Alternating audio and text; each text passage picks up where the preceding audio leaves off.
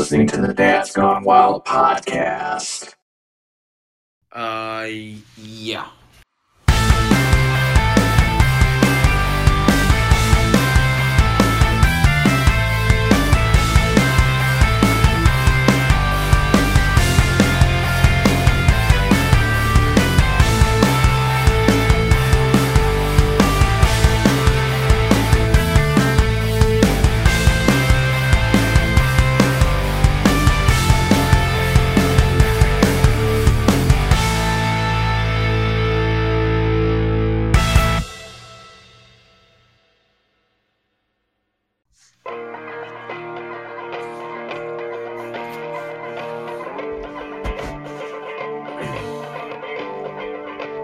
Knife party? How sweet it is.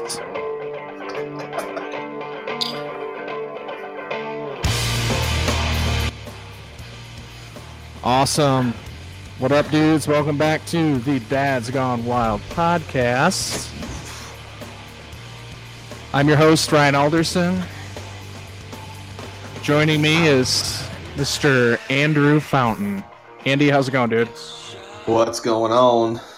You faked me out. I wasn't expecting the Deftones knife party, song after the intro, but I liked it. The White Pony. It was a pleasant surprise. Yeah, that's a classic, man. We gotta do more. We gotta do more of that. Is that considered like a deep cut now? I think it is. They've got 7 albums. That's like their third album, and it's not something that's like in the rotation for probably most people.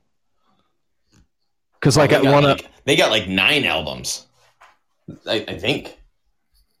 Adrenaline, Around the Fur, White Pony, Self-Titled, Saturday Night Wrist, Diamond Eyes, Koi, Gore. Oh, Gore. Yeah, this is like 9. And then and Ohms. So what is that, 9 or 10? I don't know. I kind of lost count. But yeah. Anyway, sorry. Just had you said that, I was like, wait a minute. It is a deep cut. It's 7 albums ago. Yeah, I know. It's crazy. And like one of my friends down here, he's a huge Deftones fan. He loves Steph Carpenter. He's got a couple of his guitars. And like his favorite album is like, he really likes some of the newer stuff, like Diamond Eyes. That's a whole other conversation we should have at some point is talking about the ranking of those. And really, maybe that's a time when D Hustle is going to be on. We could talk about that because there's a lot of people that I've read that have said Diamond Eyes is their like second best album or third best album. Like we'll have Pony and then Diamond Eyes. So yeah, that'd be a good thing for us to rap about at some point. Yeah, we'll have to bring him back on. Yeah. that was another one that when you dropped that last week, that caught me off guard again. I'm like, oh man, that was excellent. Yes, that's a good one. But yeah, like I was telling him, like Around the Fur is like my favorite album. He's like, haven't really listened to it too much, but we'll have to have him back on and talk about that. You're saying your buddy down in Columbus is like, isn't as familiar with Around the Fur? See, that's hilarious. Yeah, so he's a younger chap. He's like in his late 20s, so he's he just doesn't know. We got a few years on him, yeah.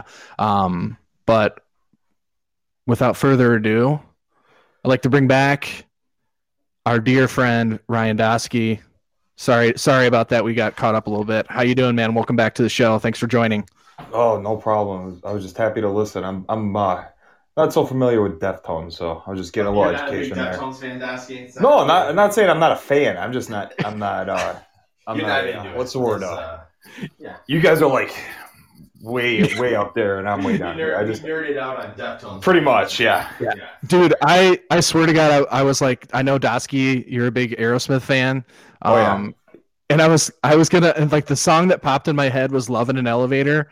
And I was favorite. like, that's a good song. I was like, should I have like 3 guys on a show listening to "Love on an Elevator" together?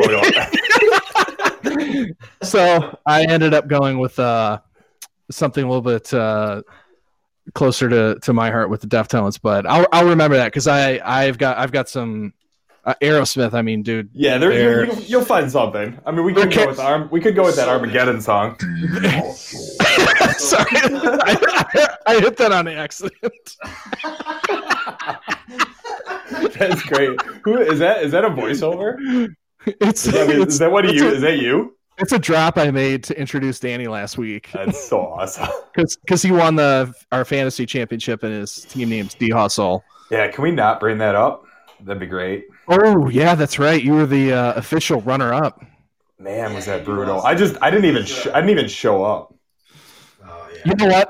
I'd rather get blown out though than have it be really like the way your dad lost. Oh yeah, What was that? Was that 2/100ths of a point or something? Oh, it was. Yeah, it literally was like 0.2, right, or like 0.02. It was 0.02. Yes, 2/100ths of a point. Yeah. Insane. That's what you call a bad beat. Yeah, that's exactly right. That's exactly a bad beat.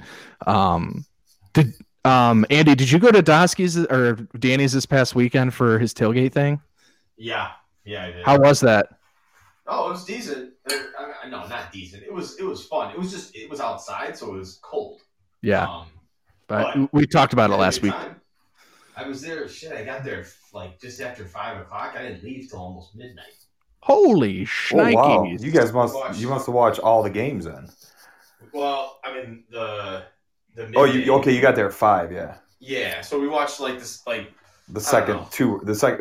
4 o'clock round and the 8 o'clock round. Saints Bears, and then it was like I think I got there and it was like almost it was approaching halftime. And then, Saints Bears. Yeah, and then then I watched the rest of that and then watched the evening game, and I don't know. We hung out for a little while. We had a nice little spread. We had some sandwiches and. Did you guys have chicken wings, booby tassels? We did.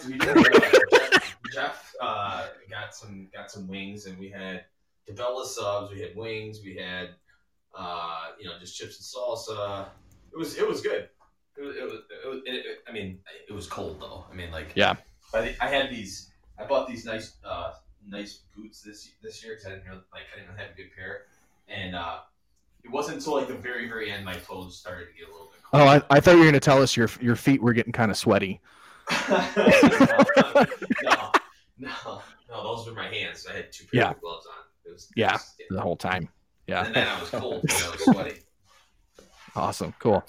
I was so pissed I couldn't make that. We had a COVID scare at Wyatt School. It turned out to be a false positive, so that was great. Oh shit! Oh, good. Yeah. Yeah, that's. Yeah, but then we got an email like Thursday evening, and then it was a false alarm. Oh yeah, we found out Thursday evening that he was maybe contacted Tuesday, so that kind of shut us down. We're just like, okay, well, we can't go to work. We got to go get tested and get all this shit figured out. Yep. And it turns out the person that thought they were positive got tested again, and they're negative. So that's good. Yeah, that's good. Cool.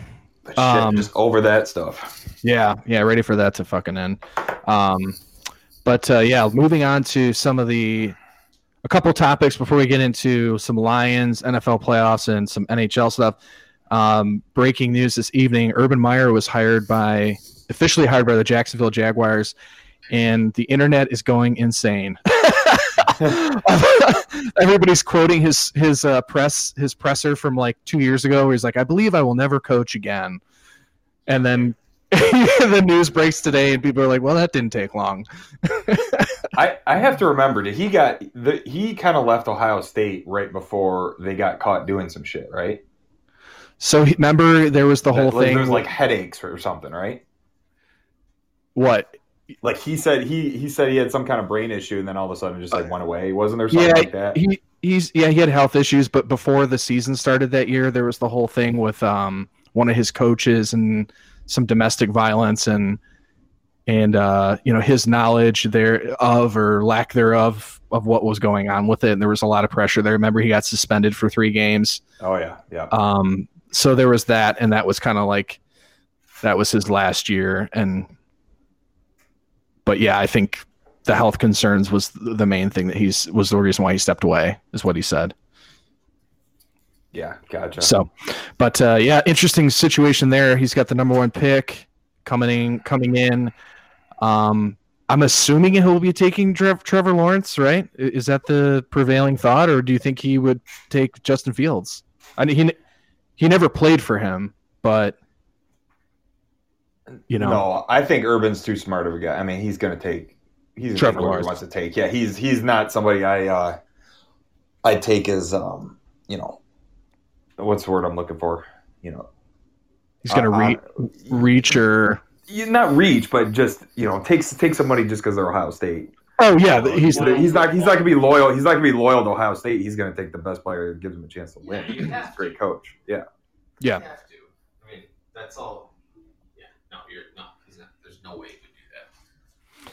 So how does he fit in the pros? Is this going to be, something that where it's like a Chip Kelly thing, where it's just like, yeah, dude, this just doesn't work.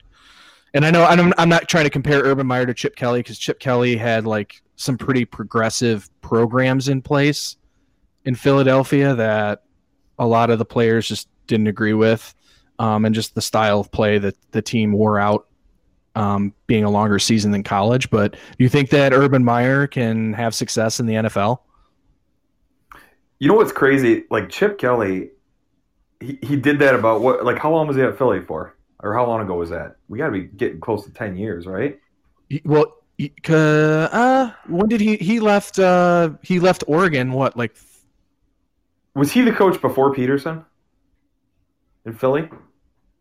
Yes. So he left Oregon after so he left the year before. So he left Marcus Mariota's second to last year. So when they went to the playoff with Mariota, that was the first year of Helfrich, right?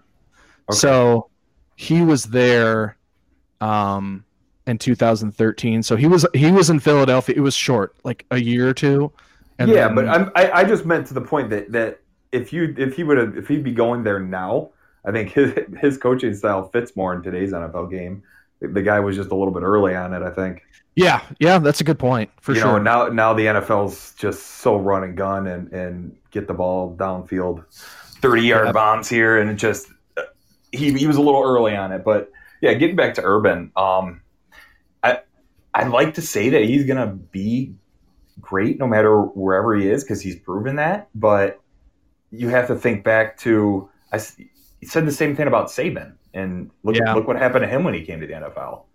It's just different. The guy has. I don't know. Has Urban ever been involved in pro football, or has he always been college?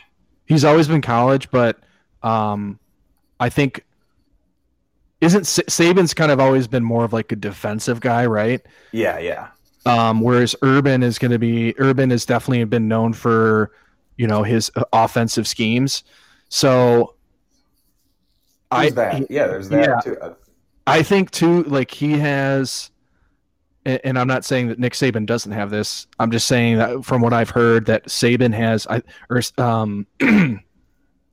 Urban's done a lot of like psychology studies, and I think that was his major. So he kind of understands the psyche of these players and what motivates them. And I think that he'll be able to, that'll translate in college because he's going to really understand, okay, like I need to understand how to motivate my players and not try and, jam around a square peg through a round hole, kind of like, like a Patricia tried to do in Detroit. Yeah. I think Urban Meyer is going to be smart enough to know, okay, I need to level set with these guys. And then I think he's just going to impress everybody with his, I think guys are going to listen to him because he is so knowledgeable. Yeah. And that's all I meant by that is that's the biggest translation. You get a college coach in the NFL is dealing with the egos, right? In college, as a college player, I was on a club team, but still, I mean, I was still scared of shit as my coach, dude. I mean, like I was scared to death of that man. But if I was pro and I'm getting paid millions of dollars, and this guy that's getting paid a quarter of my salary is telling me what to do, I'm going to tell him to F off, Right. Well, and there probably is some of that at some of these bigger college programs, where like at a Bama or like a OSU, like.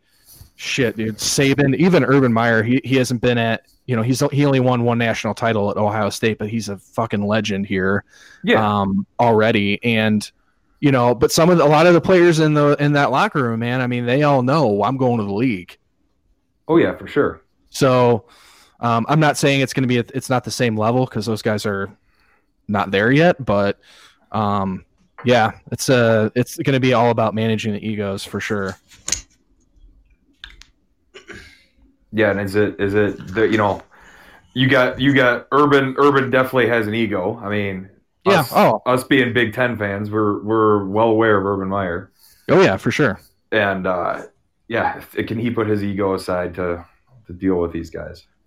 Yeah, and I think even to further that is the dealing with ownership. Oh yeah, for sure. Because it sounds like their owner still wants to be heavily involved in a lot of decisions, and how does that relationship with the coach, the GM, and who is the GM? Did they even hire a GM? Was that a vacant spot this year? I don't know. I thought they got. I'd have to look that up. I don't. Yeah, it's so hard. It's so hard to keep up with the carousel anymore. I mean, yeah, it really is. Any team that doesn't make the playoffs usually makes some big move. I mean, it's. Oh yeah, for sure, exactly. So, but the owner, that guy's gonna want to get his 2 cents in there. So, it'll be interesting to see how that plays out. But nevertheless, it's. Everybody, it's funny to see sometimes these rumors, sometimes they never play out, but there were a lot of rumors flying around that Urban Meyer was interested in coming to the NFL, and sure enough, it actually happened. I was surprised by it, to be honest. I think it was just too good of a situation for him to not take. You're back in Florida. Yep. And I pulled this up because I wanted to see who the GM was. It sounds like they're letting Urban hire the GM. It's gonna be like a Seattle situation, right? Exactly. That's why he's back. So they got the GM in the building, but any major moves that go on, and the GM's going to be running the day-to-day, but really any major personnel decisions, Urban Meyer is going to have to sign off on it. Exactly, and that's why you're seeing him back in the pros. He's picking first overall with a once-in-a-lifetime quarterback. You have, this team was great on 2-3 years ago. They had a great defensive squad, but the Jags, the offense is with the right quarterback could be, hell on wheels, Yeah, and that's where they got all that draft capital, was shipping off all those players, Jalen Ramsey, Calais Campbell, right? And there was another guy, Ngakwe, I think. So yeah, not only do you have the number 1 overall pick, but you've got a ton of picks there too. So to really kind of help accelerate that rebuild, and they do have some players on offense. I mean, James Robinson looks like he's going to be a solid, running back for them, and they have some decent skill guys too on the outside with Laviska Shenault and DJ Chark. Cole, right? Cole. Yeah, Keenan Cole. Yep. They got these guys that can stretch the field, and you're bringing in a talented arm. Like, the recipe's there. Yep. And I think him being an offensive-minded coach, it's a perfect fit. I mean, Jacksonville, you might see in a couple years be real dangerous, man. Back in the AFC title game. Yeah. Because, they were beating New England a few years ago. Yeah. Yep. With Bortles. So, yeah, interesting. But, we'll move on from that topic, but I thought that was interesting. Andy, do you have anything else to say about no important insight to offer right at this point. Okay. Just checking in. Yeah. No, wasn't sure. We nerded out on Deftones for 2 seconds, and you guys just nerded out on that for 10 minutes. So yeah, congratulations. Well, speaking of nerding out, a lot NHL season's kicked off. Wings are playing right now. What's the score of that game, by the way? Still 1-0. Still 1-0. All right, they're hanging in there. 5 minutes. Are you actually able to watch the game there, Doski? So I am still living with my mother-in-law, renovating. Okay. And she has Comcast, so. Oh, good. I'm good for the time. But I have my PlayStation hooked up here in the basement with, and I tried to put on YouTube TV, and nope, you guys were right, it's out. No dice, man. So that must be a new thing, eh? Comcast, their FSD is not on like some of these streaming. Yeah, the agreements with the streaming services are limited. The cable companies, though, they still have the agreement in place with that media group that kind of runs or owns the RSNs. Gotcha. So, Fountain, what about you? Are you just like game casting it or what? I can't. I got nothing, man. Like I have no means to watch this. Watch this. I got to figure that out. That's why I was asking you if you had the NHL network thing, but I guess you figured something else out. Because I was going to say, if that's legit, then I might just do that. Because I don't know other than to sign up for another service, just to watch these games, What are the options? Because like it pisses me off. I love YouTube TV. I don't want to but now that the Wings are back on, we have a problem. And I hated it. I hated Comcast. I'll never go back to it. So you do have some options, but yes, the NHL Network thing, I talked about it last week. Yeah. It's so like if you wanted to buy NHL Network in Detroit to watch the Red Wings, you can't do that. They're local blackouts. Oh, that sucks. So like if you wanted, so for me, like if I wanted to watch the Blue Jackets and buy the NHL Network package in Columbus, it would black out except for the nationally televised games, which is like 4 or 5. Really? Yeah. So you can't buy NHL Network and watch the games. Your hometown team. Your in-market games. Yeah. Yeah. So that must be like some sort of agreement or stipulation with the regional sports networks that these the league, these league streaming services or these league passes, you can't air those in-market games. You can only air out-of-market games. So and like I was looking, I was like, this is actually a pretty good deal. It was like, it's $99 for the whole season, including the playoffs, and you can watch any team, every game. Yeah, I would do that in a heartbeat if I could watch but I couldn't watch my team. That's right. ridiculous. You can't watch the Wings in Detroit. So your other option for streaming, and really I think it's your only option, is AT&T TV. Yeah. And you have to buy a certain package. And what does that run? It's $85 and it includes HBO. $85 for the year? Per month. Oh, no. Oh my God. No. So for me, we have YouTube TV and we pay for our HBO separate. That's kind of what I do. Yeah, that's what I was doing. It's basically HBO monthly is $15. YouTube TV is, after taxes, it's like $70. So it's pretty much the same thing. So you switch? Is that what you did? So yep. So I. Oh, okay. So you're saying with the AT&T TV, you're gonna get everything that you're getting with YouTube. Yeah, you'll have to check the channel lineups because they might be a little bit different. But I think it's called the Choice Package is the one that we got, and it's like, it's no contracts. It's, you can cancel anytime. It's 90 plus channels. And then you get the regional sports networks, and it has a year of HBO Max included. Yeah, that's probably going to be my avenue until I get. But how much is it? It's $85 a month. $84.99 a month with 90 plus channels, HBO Max, and they give you NBA League Pass for free. Yeah, and I'm paying just like you, Aldi. I'm paying for YouTube, Disney Plus, and HBO separately. I drop HBO and YouTube, and I'm right back there pretty much if I get it. Yeah, it's just the matter of pausing your YouTube membership and starting up with AT&T TV. Yeah, for sure. And so if you have this platform now, the AT&T? Yep, I'm streaming now. You watching the Wings game? I'm watching the. Oh, you're watching the C-Bus game probably, right? I've got the Jackets and Predators on, and I'm following the Wings on actually social media because people are tweeting out fights and commentary on the game.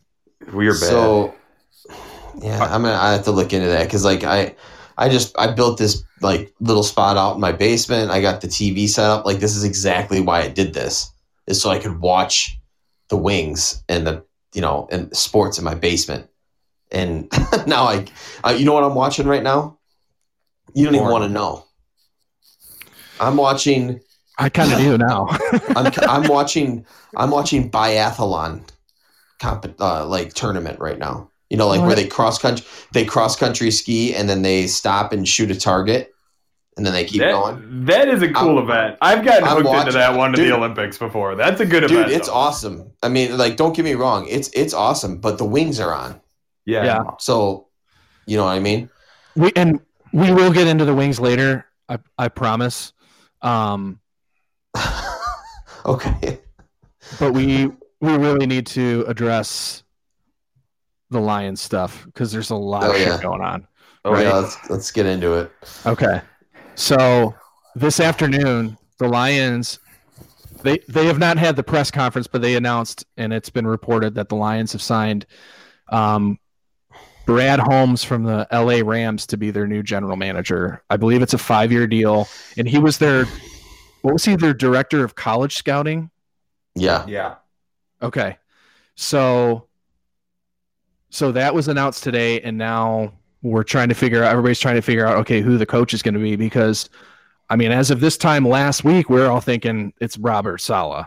He interviewed a week ago today, and it was pretty much like, all right, this is, as long as this goes well, this is the guy. Yeah, we're expecting that they're going to fly him in person, and that he'll be announced as the next coach. And you know, at first some things came out where they said the interview went really bad and he bombed it and stuff like that. And then other reports were saying, well, no, the interview didn't go bad. It was just the Lions organization didn't necessarily see him as a fit.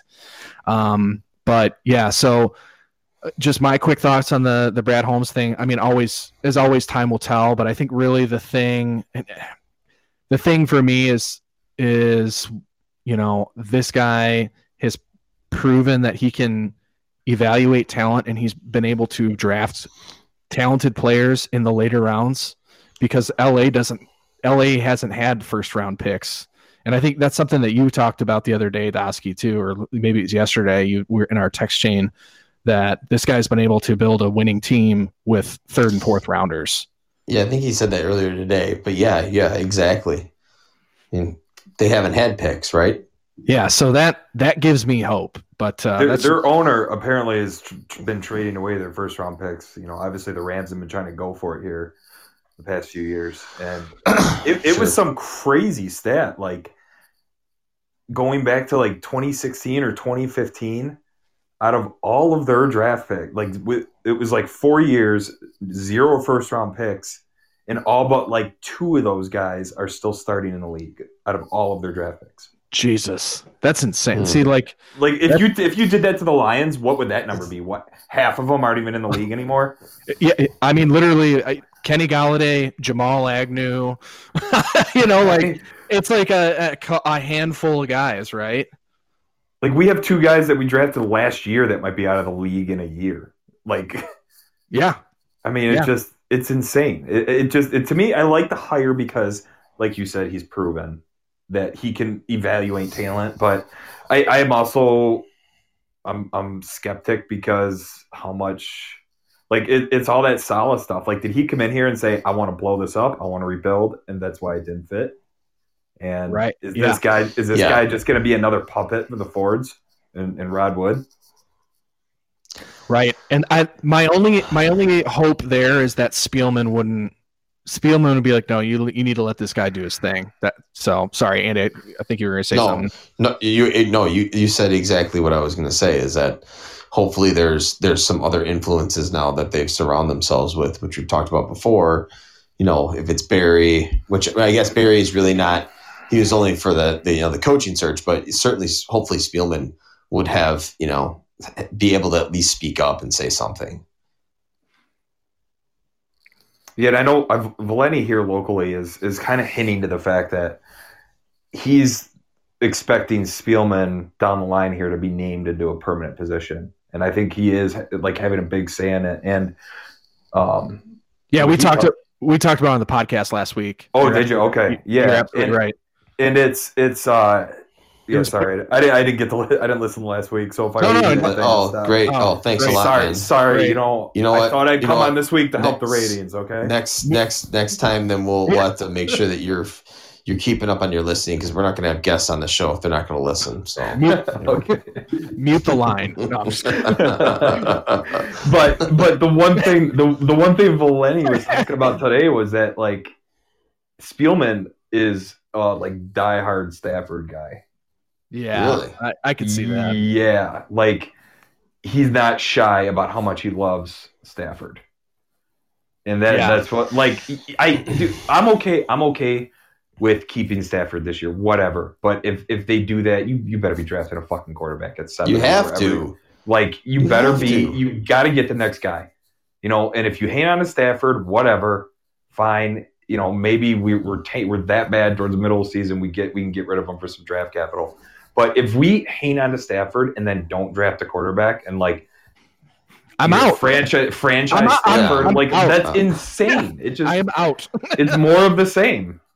Yeah, I know, and that you're absolutely spot on. We were talking about that last week. So Dave Burkett was on, and he writes for the Free Press. He's the beat writer for the Lions for the Free, and he was saying that the feeling that he's getting from the Lions is that they're leaning towards keeping Stafford, and that also, yes, Chris Spielman, like this advisor role, is just a stepping stone for something more permanent. Where down the line he's going to be. Maybe he's going to be, the Rod Wood, the president of the team. Which I'm okay with that. Yeah, for sure. Just, like the Stafford stuff. Yeah. You have to make a transition at some point.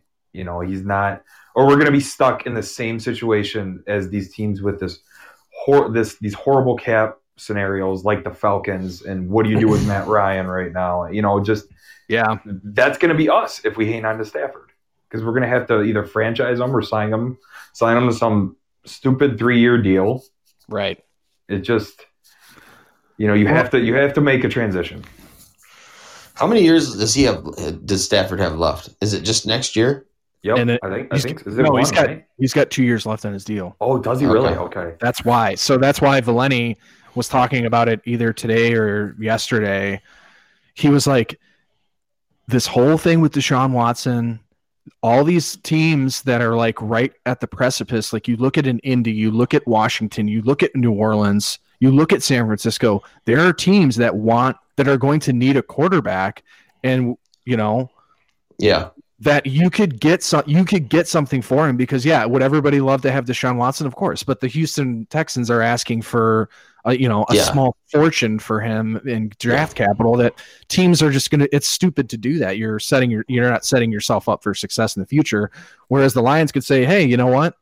They're asking for 3 firsts and 2 seconds. We're asking for a first this year and a second next year or something, right? Or something in that ballpark where it's like, we can kind of jumpstart this rebuild. We can get a quarterback at 7. We can get another top 25 pick or something, or and grab another, impact player to kind of kickstart things, But the problem is that this organization, if they don't have the stomach for a rebuild, that that just doesn't agree with them, well, then we're going to be sitting at this. We're going to be sitting where we are, in this same spot 3 years from here, where it's like, all right, we're 6-10, we still haven't won the division, and we still have Stafford, and we're not going anywhere. It's like, why? I mean, it's not like we're a team on the cusp. And exactly. Like, we haven't won a playoff game in my lifetime. Right. Yep. I mean, come on. It's time to shake it up. Yeah, and and Valeni said it's what every team in this city did was the Red Wings, the Pistons, and even the Tigers. They let this drag on for too long, and now these rebuilds are really painful. Because you just tried to keep that streak alive and keep getting into the playoffs, but you're not competitive enough to win a championship. And now we're in this drought, this just sports depression. So, we'll see, but it's really, really, it's all going to start with not even so much with the coaching hire. It's really going to start for the GM. It's going to be with what do they do with Stafford and what do they do with that first pick? Because if they hang on to Stafford, that's one thing. But if they hang on to Stafford and don't draft a quarterback again in the top 7, I mean, what the fuck? No, I'll be pissed. Yeah, very pissed. They will not. You hang on to Stafford. You don't draft a quarterback. Stafford stays, let's say, able to play 75% of the season. We're going to be another fucking 9-win team at the most. That's probably being modest. We're probably more like a 6-win team with a healthy Stafford, and we're right back to where we are. We'll be out just outside the top 10, not high enough to get a quarterback. Rebuilding the defense is going to take years. Oh yeah. And it's not going to be something that's going to turn over quickly. Yeah, is the offense in pretty good shape? Do they have pieces? Absolutely. They absolutely do. But if you don't have a defense to stop anybody, it doesn't matter because you're just going to get blown out every single game. So it's just if they keep Stafford and they draft a quarterback, I can say, all right, I can live with that. But if we're sitting here, and but then are they gonna have to re-sign him, or you just let him walk and get nothing for him, right? I see a scenario that plays out okay because it might light a fire under his ass, and he plays great, has a good first half of next year. Come trade deadline, we're out of it, and we make some crazy move to a contender. It might work out in our favor for all that to happen and play out okay, but. Would I rather see a trade before the draft to get more capital? Hell yeah. Yeah, because you can get good value for him right now, I think. And, obviously we'll see after, things kind of start to wrap up with the playoffs and the postseason. But shit, man, if you're sitting there with New Orleans or Indianapolis with that defense and that offensive line, and you're like, do you want to roll the dice with Matthew Stafford and see what happens in that division? I'd be like, fuck yeah. And McNabb would send us a text about that or whatever about the Colts, and I don't know if he was talking about Stafford, but no, he sent us a text with their cap space, and they actually have next year their cap space is they're surprisingly I think top 5. Wow! So if they came and got that would be a perfect fit, right? Because they would have him on this 2 years remaining, have him in like 2 years to do it, and then the second year, if they don't get it done the first year and the second year, they got all this cap space to go get some, go after some big time free agents. That'd be a perfect fit. There's a lot of teams like that out there. Shit, go sign Allen Robinson. Oh yeah, trade for Stafford and go get Allen Robinson. You're fucking set. He obviously does. I'm pretty sure he's made it known that he's done in Chicago, right? Yeah, I don't think he wants. No, I think he's publicly said it. Like in the past couple days. Yeah, there was during the season there was even like grumblings that he was kind of he was pissed that he didn't have a contract with them. So I think he's done there. But yeah, and a lot of people were saying wait, go ahead. I was just gonna say I think Kenny's done here too. Yeah, they might tag him for a year, but I don't know if he has no intention of staying. Right. I mean, wasn't that weird how it kind of played out this year? Like it felt like he could have came back at any point, and just it like the injury was never really described. It was just kind of goofy. It's like we're not the Lions aren't really in it, so I'm not gonna come back. Yeah, it did kind of feel like all right, like there wasn't a whole lot of detail. Just like he had a hip injury and he wasn't going to play like every week. Lower body injury. Yeah, lower body. Anything from a torn ACL to a hangnail. Yeah, he's got a scratch on his thigh. Yeah. But because a lot of people were saying towards the end of the season with Philly that Carson Wentz was going to be done there, and that Indianapolis would be the logical choice because of the coach in Indy is Frank Reich, and he was the offensive coordinator for the Eagles when they won the Super Bowl and when Carson Wentz was just humming. But now that they fired Doug Peterson, that's kind of led people to believe that maybe they are sticking with Wentz, right? I don't know. What are your thoughts there? I haven't really heard much on there, but on that front. I think Wentz is I don't. Honestly, that's such a crazy situation in Philly. A murky situation. Yeah. Well, it's the whole thing where they pulled what's his face, Jalen Hurts, and put in Sudfeld. For no reason when they were in that game, just other than we don't want to screw this up to drop below a few teams in the draft. And I think they made Peterson the scapegoat on it. Yeah, for sure. It's. I think they know they can't move Wentz with that ridiculous contract. Right. And they're just kind of stuck with it. That was their solution. Like, let's just get rid of Peterson. Maybe Wentz will be happy. Yeah. Interesting. But so, yeah, either way. So now it doesn't look like Wentz is going to be moved. So that could still. And Phillip Rivers, I think, is done. Right. I don't see him coming back. I mean, Rivers? I mean, if Old Man River, if they had a competent quarterback, I'm not going to sit here and say you could sit here and say, like, if they had Matthew Stafford, he's making a few more throws than Phillip Rivers is in that game.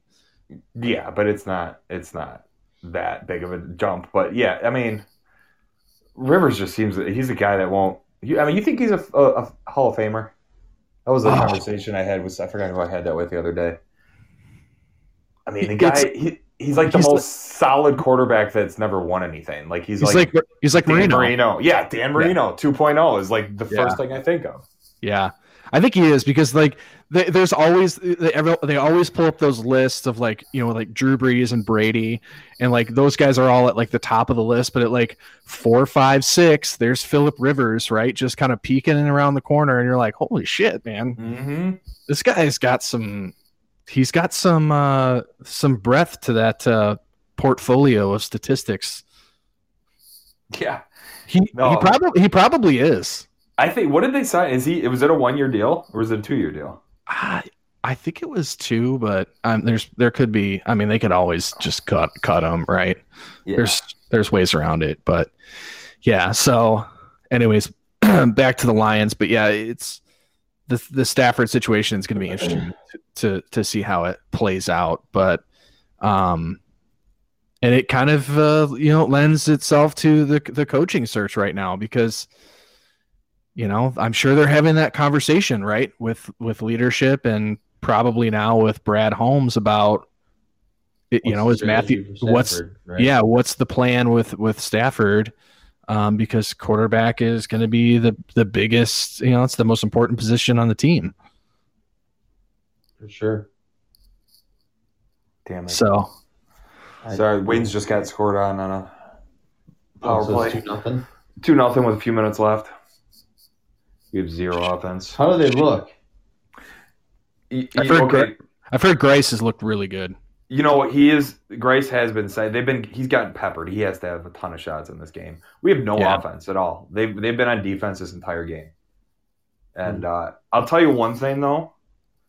The new signings, the new defensive signings, these are some big fucking dudes that he signed. Yeah. Stetcher, Merrill. Like size wise, these guys. I just pulled up their stats. They're like all over 6 foot. Mark Stahl, he's a big dude. He's older, but he's still a big guy. He's 6'4", 213. Like That's what this team's lacked is size. And Eiserman came in right away and was like, yeah, we need some bodies back there. Isn't the Kaiser pretty big though? Isn't the Kaiser like 6'4"? 6'3". Okay. 6'3". Hronik's smaller, right? He's like 6 foot, 6'1". 6 foot even, yeah. Yeah. He's $180 soaking wet. Right.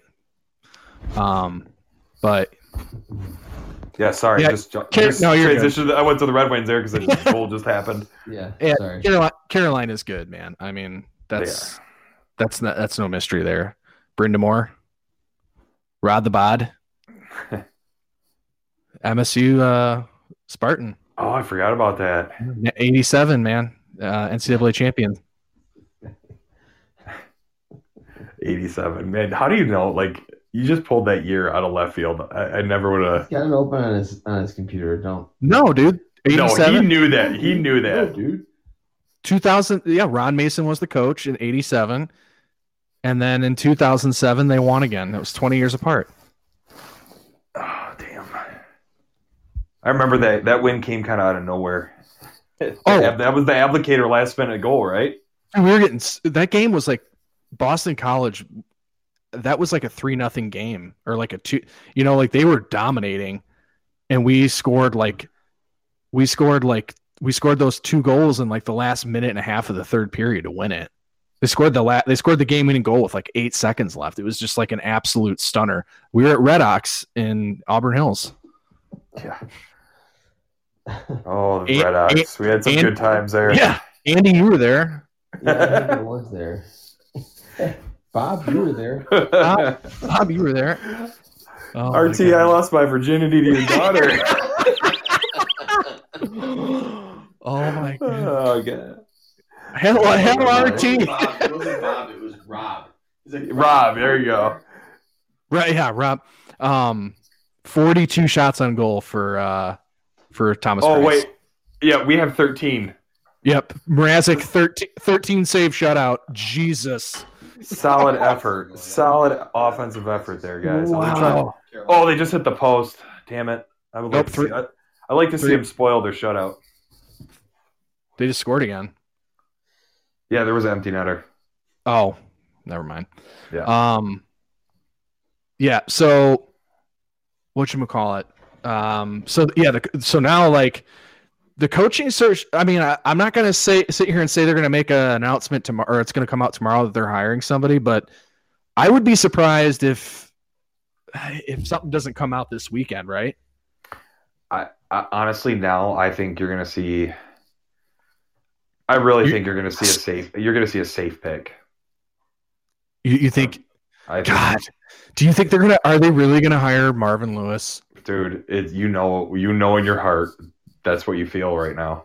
Oh, Or Bevel, or they're going to sit on their hands and it's going to be Bevel. Like, but still, I don't want this. Like, I'm not going to judge this GM until the draft. That's going to be my first judgment. Like, no matter who they hire as coach, the only one that's going to piss me off is going to be Bevel. yeah.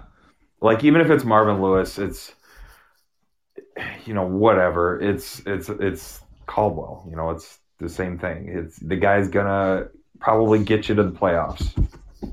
Is he Dude, gonna be? But I mean, if in like 3 or 4 years from now Marvin Lewis wins the division, you'd be like, all right, Yeah, 100%. that was a good hire. So he did it for so long in Cincy with, he made the playoffs with some teams that were just garbage, man. Like, I mean, how many times they win the division with Andy Dalton at quarterback, right?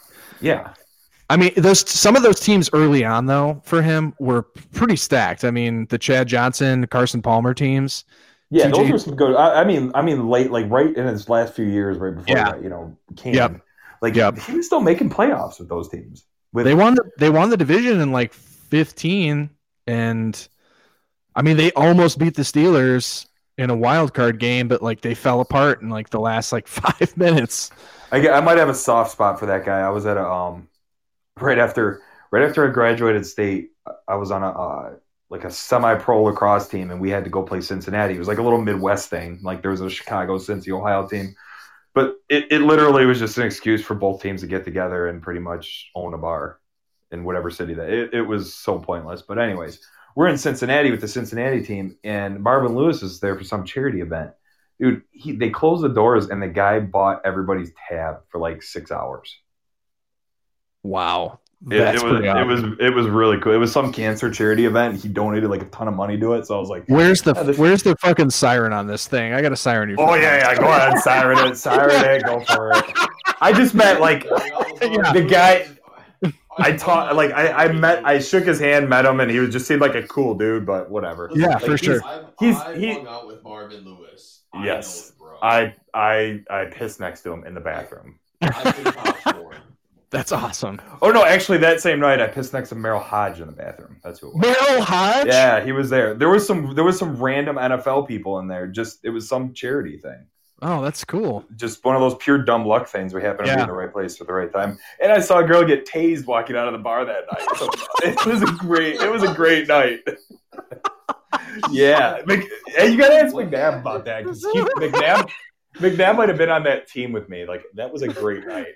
I could just see you walking out of that bar, watching that happen, just being like, "Whoa!" Yeah. I'm pretty sure we just like pretty much set up shop and watched the situation for a solid half hour. It was great. Absolutely. Oh my God, pure entertainment. But yeah, and like at first I was like, no, I don't want another retread. But at the same time, that's all we've been hearing out of since this whole thing started was that the Lions were going to want probably an experienced head coach, because they had some success when Caldwell was there. Then they brought in Patricia, who didn't have any experience, and he sucked ass.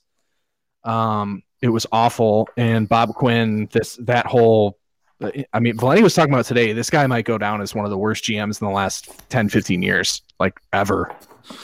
Bob Quinn? Yeah, the last like 10, 15 years, like he could go down as like the worst GM in the league has ever had. That league's had. I can see it. You just keep taking steps backwards.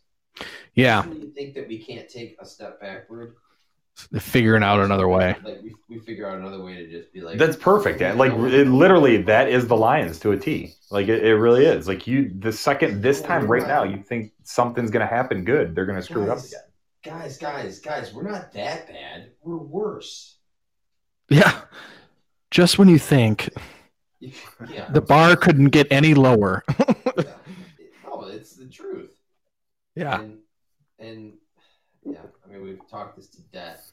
It's just like, when's enough? So, right. We'll see what happens with Holmes. I'm with you guys though. Like, I think it was Doski that said, like, let's see what he like.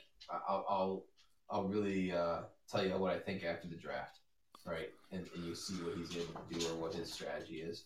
And yeah, twofold: Stafford and the draft. And no, you're right. Stafford is part of that too. But they were talking about on Rico and Valente, and like when I saw the tweet from Burkett that it was going down, I was like, okay, this is a good first step. And that's what I think Rico said it on the show. He's like, this is a good first step. The Lions haven't had somebody in their front office that could properly evaluate talent since the 90s.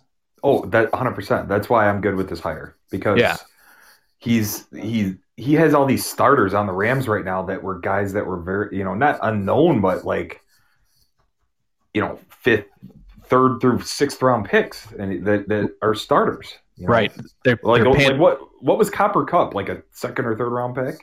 Yeah, and in the Akers. These guys are like, yeah, and a lot of them they're top 10 in their position. Some of them, right? Cooper Kupp. They actually talked about that in the show today. Like people were scared off by him because of his 40-yard dash. He was, it was slow, but they were talking about it on Valenti and Rico about like football speed.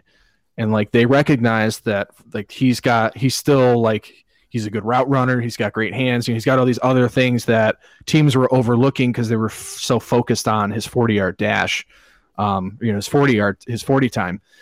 So yeah, exactly. Like Cooper Kupp fell. They snapped him up. I don't know. Like you said, was it third round maybe? Yeah, something like that. So in Rico was talking about it today.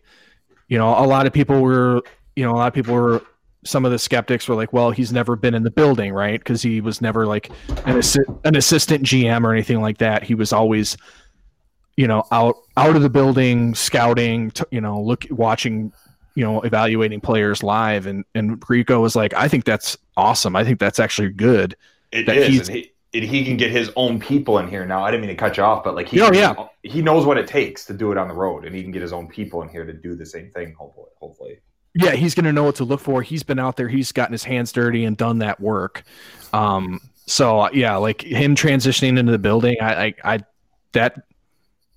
doesn't really, that doesn't really concern me at all. What's the thing that concerns me the most is what the the ownership is going to be demanding from him, right? 100%. Like, if are they going to let this guy do his thing? Which in the Forwards have a history of letting that happen, right? Well, I guess William Clay Ford Jr. No, I don't know. Like, I don't even know, dude. Like, well, McNabb had said that William Clay Ford when Millen was there, he had kind of overstepped, and that's why they drafted all those wide receivers early. Gotcha.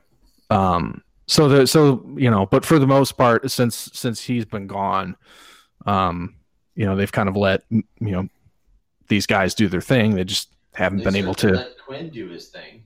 Quinn, Mayhew, yep, yeah. Quinn for sure. Mm-hmm. Got a lot of leeway. Oh, he had a ton of runway. And so, but maybe that works against them.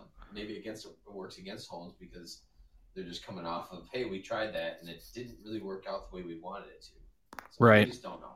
Yeah, and we can sit here and bag on the Lions all day. You kind of okay. Well, you can bag on the Lions all day. No, I'm kidding. But I mean, I'm going to give them credit. They kind of recognized last time around when they hired Quinn and they hired Patricia, they didn't really do a very extensive search.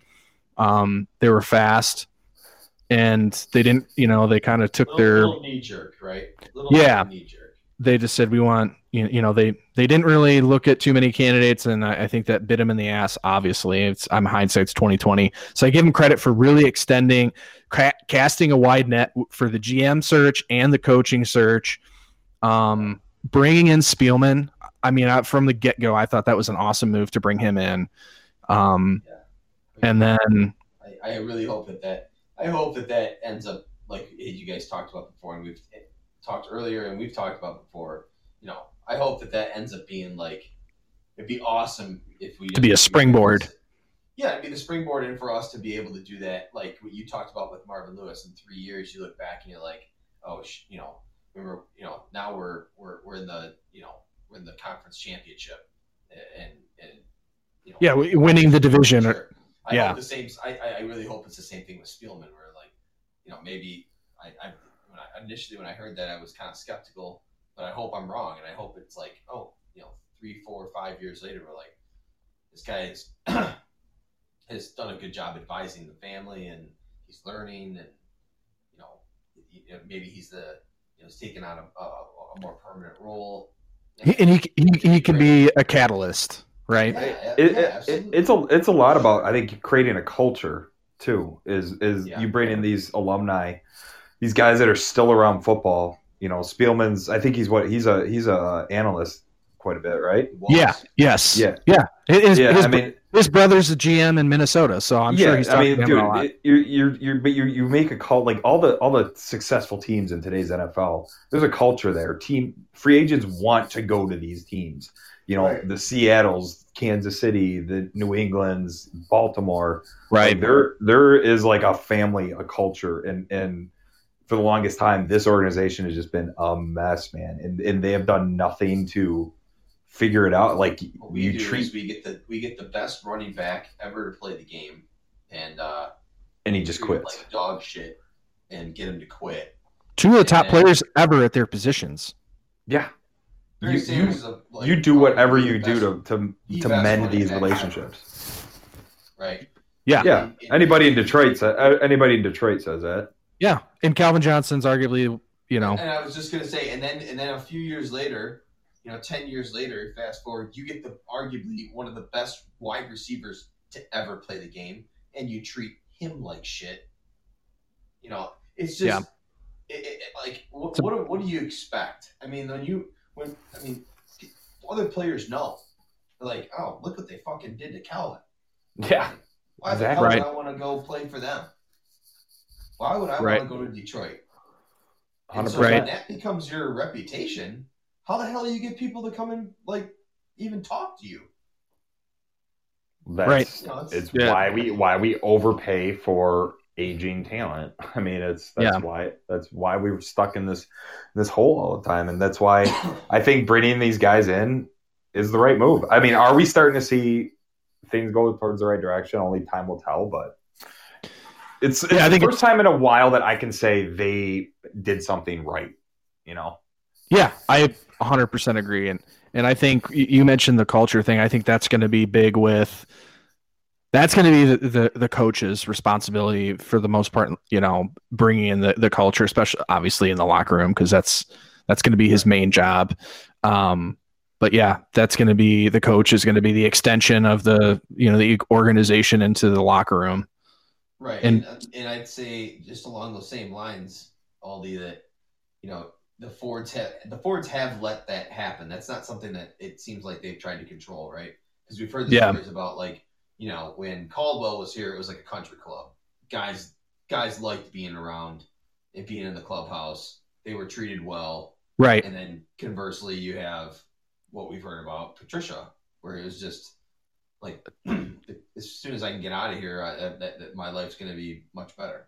Right. So I don't want to be around here. So, hopefully that new coach will have that same leeway, and they can, which will, as you stated, contribute to establishing that culture and maybe changing the reputation, around the league, and maybe just maybe you can get some guys to think that this might be a place that they want to be. And having Spielman too, I mean, he's somebody that is respected around the league. He knows the game. He was respected as a player. And he's passionate about the team. He's passionate about the fan base, the city. He's passionate about the organization. That's huge. He's no doubt. He's a Lions guy, right? Like I think we said this before. It's a little bit like it's a little bit along the same lines of Eiserman coming back to Detroit, right? Yeah, absolutely, 100%. Not that Holland wasn't a name before, but certainly, having a name that's held in prominence with the organization that returns, it's like, there's a buzz that you're going to get off of that versus, just having, somebody else that doesn't have that connection or that history. Mm-hmm. Yeah, for sure. So yeah, just kind of trying to wrap up the line stuff. Yeah. The coaching search now is at the forefront, and Marvin Lewis is obviously a name he's in play, and I think none of us would be surprised if they made that move. The other one was, and Doski, you mentioned it, Bevel. That's another just kind of like safe Lions pick, because he's already. I think that's who we turn to when we lose out on any other guy. I think it's Bevel. If you see some of the other big names come off the board, it's going to go more and more towards that. Yep. I think additionally, we got to look at this guy they're bringing in tomorrow for a second interview, Arthur Smith, right? The OC from Tennessee. This guy could be in play, I think, too. And if he look at the work that he's done with Tannehill in Tennessee, I think you could point to that and say, all right, if we draft our next QB, like, you're going to have a guy to develop. Sure. Yeah. So I think that's the one that intrigues me the most. Arthur Smith. Honestly, I didn't read up on Arthur Smith at all. Like, that name kind of snuck in there the past few days, hasn't it? Or has he been on the board this whole time? No, he actually, Andy, I think on our original poll, I think we had Arthur Smith on there with Saleh, Arthur Smith, Bieniemy, and that's right. Bieniemy's kind of, and that's another interesting thing. I'm glad you brought up. He hasn't interviewed at all, has he? He's kind of still in it. Yeah, but he could still interview during the week, I think. But right, I thought he could. I don't know, but you haven't heard his name at all. No, you haven't. So it makes you wonder if kind of people are like, you've got Mahomes and Andy Reid there, so that's kind of, people might look at that and say that's part of the reason for the success. But this Arthur Smith guy, interesting note that I found out today, just his name circulating around. His dad is the founder of FedEx. Oh, really? Yeah. Isn't that crazy? I have no idea. So he looks like a young dude. He's 38. He's like our age. Must be nice. Yeah. But I'm sure he's worked his way in there. I mean, that's for sure, and he's probably easy business to be a part of. And if he gets, I mean, he's probably going to get a head coaching gig this year, so he's due for a big pay raise, right? Yeah. So you said Arthur Smith's coming back for a second interview, or he's coming in for a second interview? They're flying him in for an in-person interview. Gotcha. Okay. And that's happening tomorrow? Yeah. So, Okay. and it came out Wednesday or something, was it Tuesday or earlier this week, that the Lions were flying in Brad Holmes for an in-person interview, and then the next news that came out about that was they were hiring him. So was Holmes the only in-person GM interview we did? All these other ones have been I think Sala came in town. no, no face to face with him. Nope. No, I think it was rumored that it was going to happen, and then sounds like he went to the Jets instead. Yep, he went to New York. So I forgot we did interview Bieniemy. I had to look it up. Oh, it was like that first early like wave of coaches that we interviewed. Bieniemy was in that list, and then but his name has been like quiet on the front, everywhere. Yeah. So has anybody else had a second interview or the in-person interview for the head coaching spot? I don't think so. And that's why this is the only coach with a second so that's interview. why now I understand why you said that, Ryan. Yeah. So that's why I was saying they brought in Brad Holmes for a second interview in person, and then the next news that came out about that was they were hiring him. And now it's coming out that they're flying in Arthur Smith. So, maybe that means that there's some real traction there, and maybe he's the guy. I'm sorry. He's OC of Tennessee, right? Yes. So they just lost this weekend. Yeah. And yeah, it's an interesting point you said about Tannehill, that he's been able to work with him, develop him, that kind of thing. And so, correct me if I'm wrong. Tannehill was in Miami, and then that didn't work out. And so then they traded him. They traded him. They cast him off. It was they traded him for a fifth round draft pick. He had a falling out, and then they got rid of him, right? He kind of took over. He took over for Mariota. He wasn't even on that team to be the starter. No, he was the backup. Mariota, they thought Mariota was going to be the guy, and Tannehill took the job for him. He's at a complete rejuvenation there. Absolutely, his career has been revitalized. And so that's credited. In Tennessee. But what happened with him in going back to the Miami? He just got he had a lot of injuries, and they just basically brushed him off, and they're like, all right, we're done with you. You can go, and then then pick up what you just said. He was brought in to be the backup, but then Mariota didn't have it, and Tannehill just stepped up, and it's worked out. Yeah, for sure. To me, that's a little bit of chance. It's a little bit of luck there that Tannehill just, doesn't sound like that was his intended, his plan. No, I think Tannehill just never really got a fair shake before. I know. What I'm saying is we're bringing in this guy to be our head coach, Art Smith, and it sounds like he got lucky. You could say that, but couldn't you also say, all right, this guy was able to identify the strengths and weaknesses of the quarterback and put a plan around him? Don't get me wrong. Yeah. If you're telling me that his initial plan was Mariota with Tannehill as the backup, and then it got fucked up, and Tannehill just happened to step up, don't forget Derrick Henry fall in your lap too. Yeah, their offensive line. They had two All-Pro guys on the outside. They had Conklin and Luan. Henry is just is he just not and he's a freak physically. Oh my god! It's hard to believe something that big and wide can move like that. Yeah, that's what she's. Never mind. So, going back to Tannehill and Mariota. Well, we don't know if that was maybe in training camp, the coaching staff was like, shit, Ryan Tannehill's our guy, but ownership is in the front office, no, we fucking drafted Mariota number 1 overall or whatever. You have to play him. Yeah. Until it gets so bad that you're we're losing too many games. We need to make a move. And I don't did Mariota get hurt? I want to say that Mariota got hurt. Tannehill came in and didn't look back. Yeah, I want to say that sounds pretty right.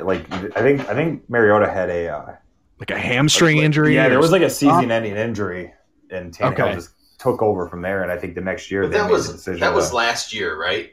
Yeah. It was last year. Last year might have been Tannehill's first full year as a starter. Yeah, it was like it was late in the season. Yeah, like 2 years ago is when Tannehill kind of took it over about halfway through the season. Yeah. Okay. Yeah, But so I know what you mean. Like, did this guy get lucky, or because there's a lot of talent in Tennessee. You know, it's for sure. So, I just saw this tweet from Dave Burkett Sala to the Jets. these second interviews are proving to be the chips are starting to fall, man. Yeah. The chips are starting to fall. And the who was it? Shit. Who announced their GM hire? Somebody else got hired for GM position today. Can't remember who it was, but anyways, yeah, chips are starting to fall. I think we'll see something go down with the Lions soon. I hope so. You know, I mean, it'd be great. I mean, like, the sooner we get this figured out, the sooner they can start concentrating on the draft and coming up with what's going to happen at quarterback with Stafford. Kicking the tires on some trades. Let's get it going. We only have 5 picks. We need draft picks, man. Yeah. You know, it's hard to believe that, because I feel like I could put a pretty motivated Ryan Alderson in charge of the Lions, and you would find a trade partner. Yeah, for Matthew Stafford, like, for sure. The market is there.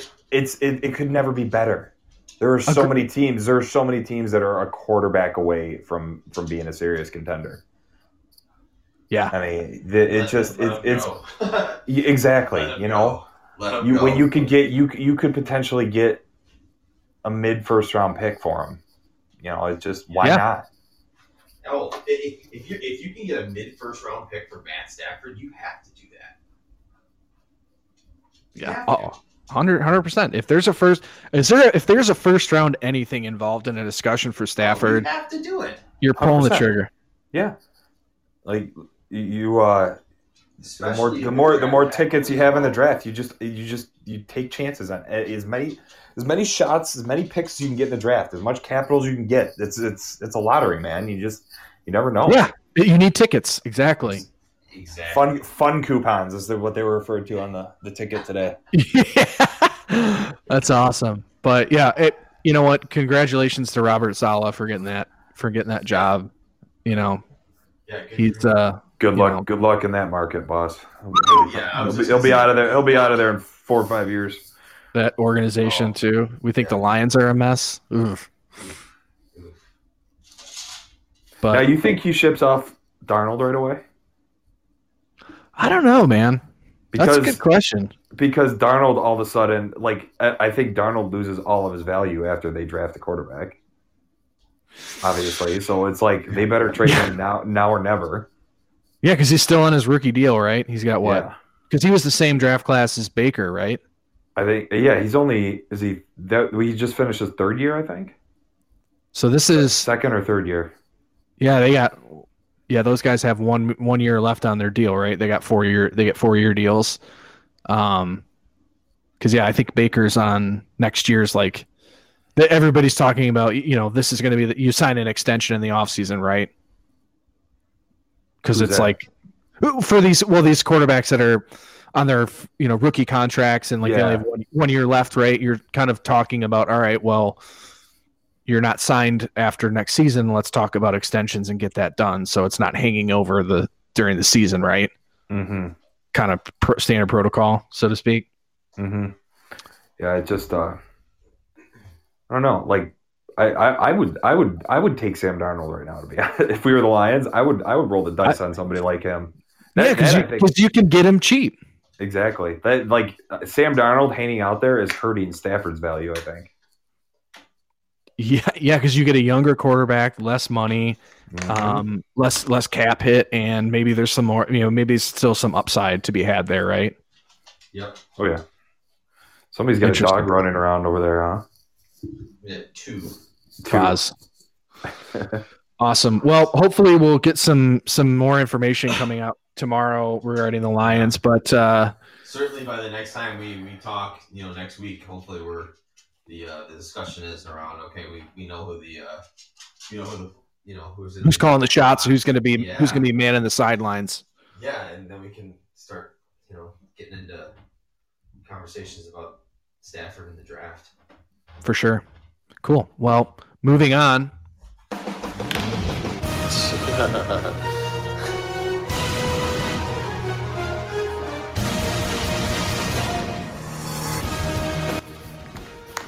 Excellent. So it's divisional round this weekend, and we've got some bandies.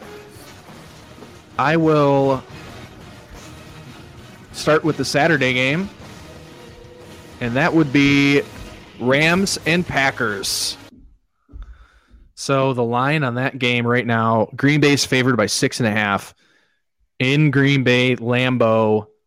4:30 on Saturday, 32 degrees, probably snowing. Sounds like an Aaron Rodgers game, but I don't know, man. LA's defense travels, right? That's like the age-old saying, right? It's good. We're getting a snowstorm, aren't we? That might be a snowy game. Is that snow going to be hitting? 32 and snowy in Green Bay, 37 and snowy in Buffalo. Yeah, wow. That's So yeah, there's going to be some weather games on Saturday for sure. I think that plays to the Rams. That plays to the Rams and to the defense for sure, because you get a nasty game. Rodgers, obviously, no matter how good he is, he's not going to be able to air it out. It's going to turn into a slugfest on the ground if you got a whiteout.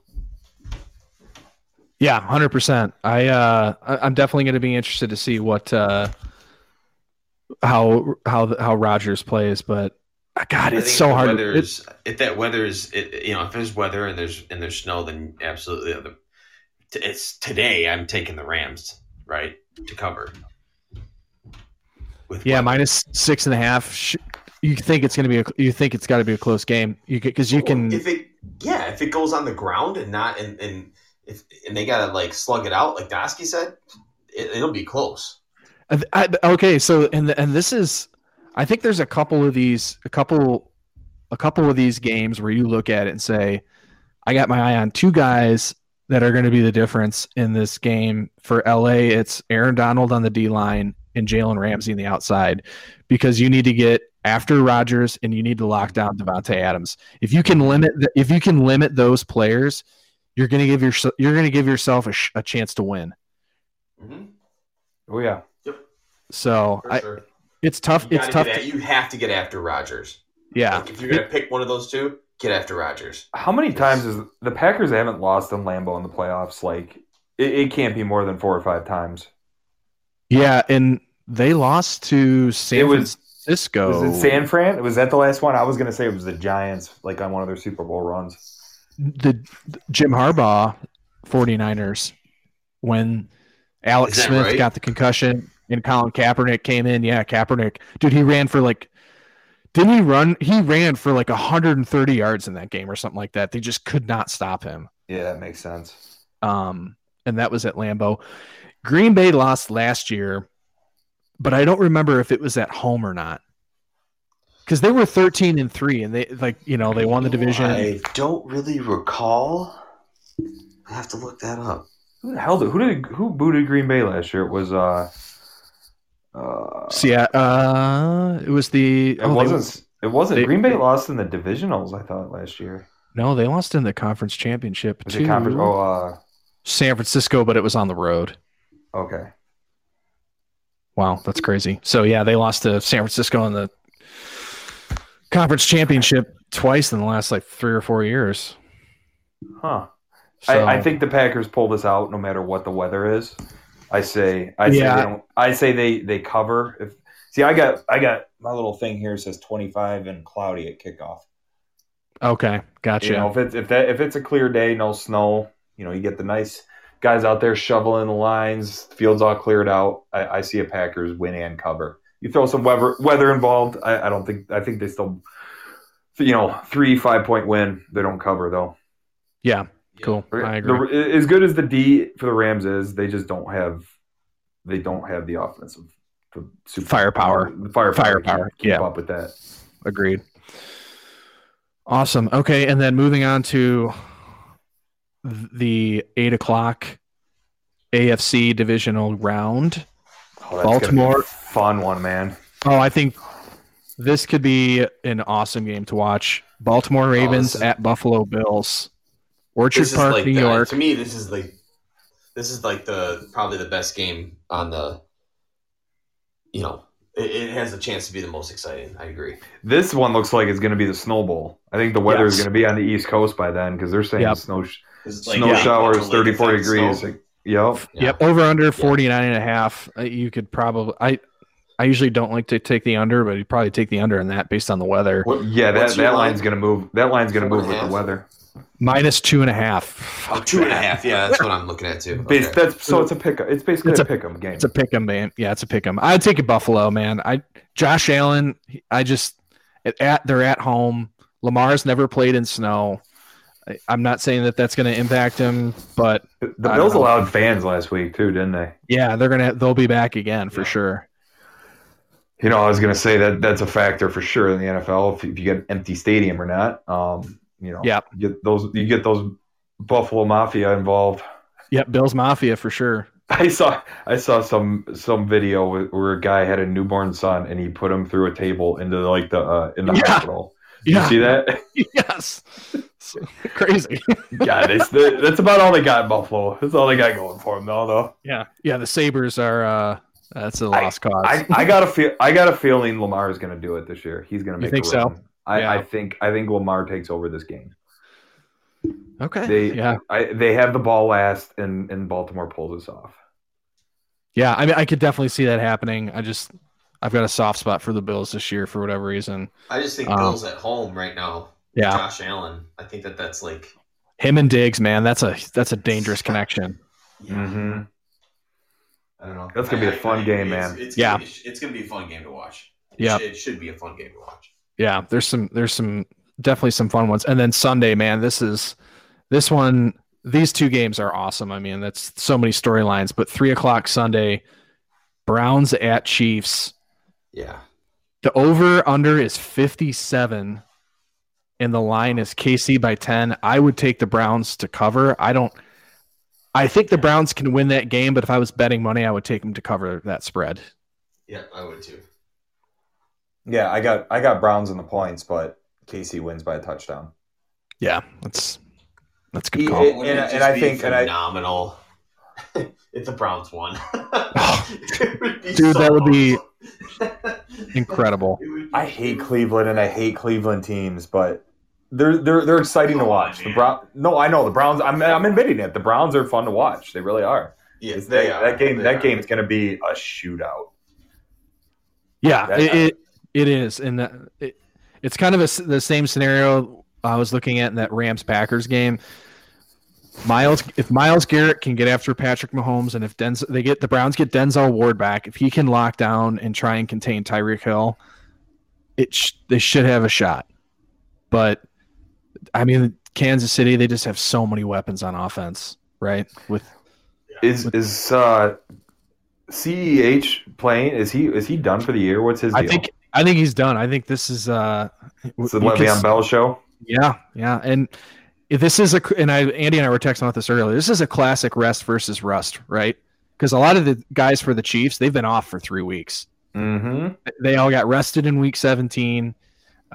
They didn't play last week because of the bye. So this is the first game for them. So is Cleveland able to kind of jump out early and get a cushion? And I think getting Stefanski back on the sideline is big for them too. Yeah, definitely. Because I mean, really, the Browns from last year to this year, the only really big difference. I mean, they made some moves on the offensive line, and signing Jack Conklin and drafting Jedrick Wills in the first round solidified that offensive line. It's one of the best in the leagues, and their running game is. The running backs are healthy this year too. I think Chubb missed significant time. Well, he missed a lot of time this year too, but last year he was out. Yeah, but him and Kareem Hunt, dude, they are outstanding. And Chubb's one of those guys. When he gets rolling, he's almost unstoppable. Mm-hmm. But like I was saying, like one of the only differences from last year to this year is Freddie Kitchens and Stefanski, and everything that I've read coming out of Cleveland is that Stefanski's just been this like calming force in that building, just like, like everybody just relax. Yeah. Just play. Don't worry about making the playoffs or, droughts or anything like that. Just play. Oh, yeah. No, I think, would I be shocked if they came there and that's the only chance they got, I think, is to do what they did to Pittsburgh. Right off the bat, a gut punch. But I just think. I mean, honestly, though, like, in all honesty, the Steelers gut punched themselves. Oh, yeah. Yeah. I forgot about that. I forgot about the first play, yeah. I mean, like, but I agree with you, like, you gotta, like, if there. Yeah, but whatever the opportunity is, you gotta seize it. You gotta just take it. The Browns were ready to go. They came out firing, and Big Ben is done. Yeah, he's out. It's over. I mean, what did he throw? 3 picks in that game? Yeah, granted, he threw the ball 60 times. And he had like 500 yards passing, but the Browns were in prevent defense in the second quarter. Yeah. It's over. I was watching him sit there and like he had the helmet on, and he's got the chin strap, and he's so fucking fat. Like the chin strap like goes around the bottom of his chin, like his cheeks like are spilling out around the side, and I'm like, this dude doesn't give a shit. It's over. It's over. He's old. He's old. Yeah, he's old. He's like he's older than us, isn't he? Isn't he like 38 or 39? Big Ben came out like the same time we all came out of college. Like I remember, yeah, Big Ben. He's Miami. 38 years. He's like 37, 38 years old. Oh yeah. He won this. He won the Super Bowl. Not Tom Brady either, by the way. Which I'm saying he can't keep going beyond 38, but he's not taking care of himself the same way that. He's not a specimen by any means. No. Tom Brady probably still doesn't have an ounce of fat on him. The dude works out like crazy. Yeah, right. And Big Ben's down the street at Bill's Bar every other night. You know that. I was gonna say he's down at Bill's Bar having a bar burger and shot of Kessler's and a few PBRs. Hell yeah. That guy drinks a lot of soda. Oh man, that's great. What year was the Super Bowl in Detroit? Because Big Ben was in 2005. So was he a rookie or was that his second year? That was a rookie year. That was I want to say he was the rookie that year. So 15 years ago? Yeah. I mean, come on, man. Super Bowl 40. It's over. Yeah. Yeah. So, but yeah. Okay, well, anyway, back to the Browns. I say. Well, yeah. I think there is no lead the Browns could get that the Chiefs wouldn't take back. I can see Mahomes and Hill taking over that game in the fourth quarter. If they're down by 14 points, they can just take it over at any point they want to, and they're just gonna. I think the Chiefs are gonna roll back to the Super Bowl. Yeah. I think they will too. I'm sticking with my theme of like, man, it really would be great to just see. I love it when teams are there and they're not supposed to be, or the narrative gets switched, and you're like, oh, I didn't see this coming, or tortured fan bases. I mean, the Browns, the Lions, the Bengals, the Bills. I mean, at least the Bills went to Super Bowls. The Bengals have been to Super Bowls. Yeah. Or a Super Bowl. Other than the Browns, this playoffs, these teams that are left, it's like almost chalk. These are all teams that were expected to be here for the most part. Yeah. And I think the Browns are the one remaining team that people I think are going to grab onto. That's why. Yeah. I mean, I'd like to see them win too, but I just don't. I don't see it. Yeah, it's a tall order. I mean, absolutely. To have a spread be -10 in a playoff game. That's Vegas isn't wrong much. Yeah, they know. So it would be a great feel-good story. I'd love to see it happen. I hope they win, but it's going to be a tall order. But I still think that it'll be close. And then the final game, the game that the NFL was hoping and praying for, at some point in the playoffs, they probably would have loved to have it be in the NFC title game, but they got Brady versus Breeze divisional round game. And the New Orleans is favored by 3, and the over-under is 52. I don't know. I can't figure this one out. I don't like the over/under. Yeah, This could be a lower scoring game. I think the Saints cover.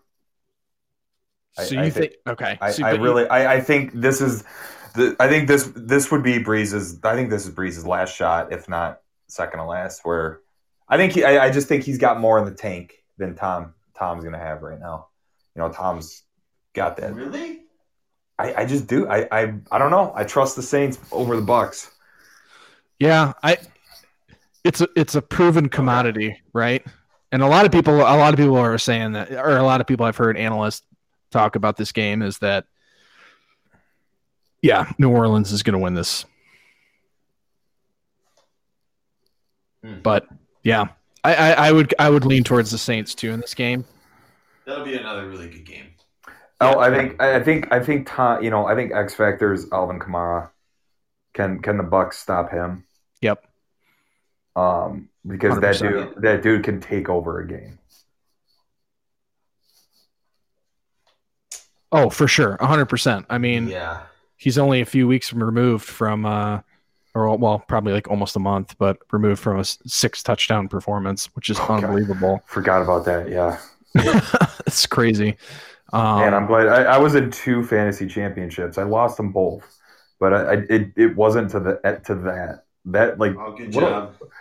Yeah. Oh, yeah, thank you. I'm just saying what a letdown that is. If you make the championship and you play a guy that gets 6 touchdowns, from one player. Yeah.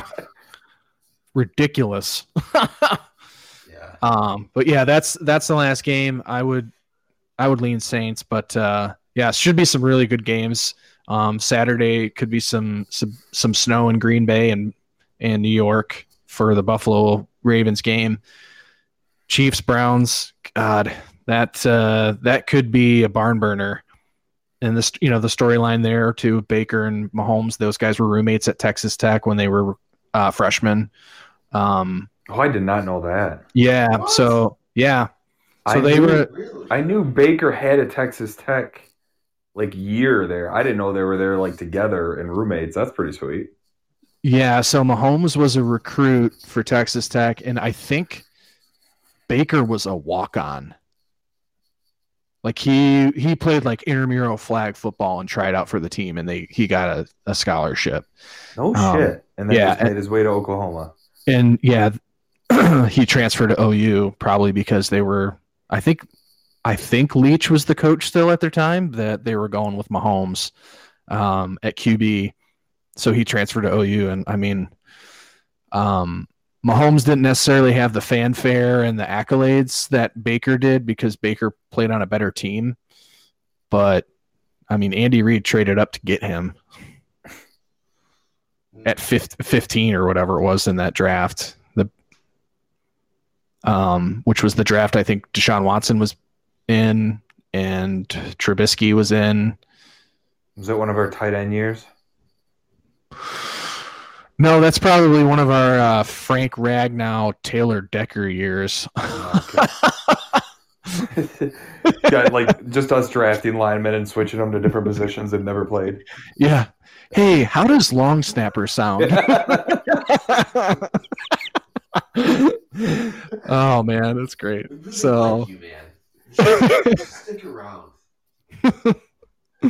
Oh god. Good shit. So, all right. Well, that wraps it up on the playoffs, and this is where we really want to go. Yeah.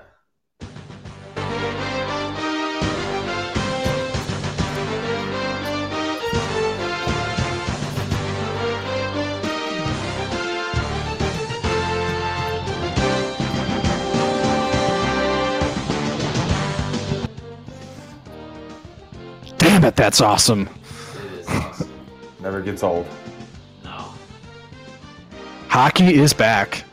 Season started yesterday, and a lot of games tonight. Wings kicked off, and they played a very good Carolina Hurricanes team. So Did you look at, so when we were talking about shots on net randomly a while ago, that was for the one period. Did you see what the final was? It was like 42, wasn't it? It was like 70 something to 30 something. wait, no way. No. Grace.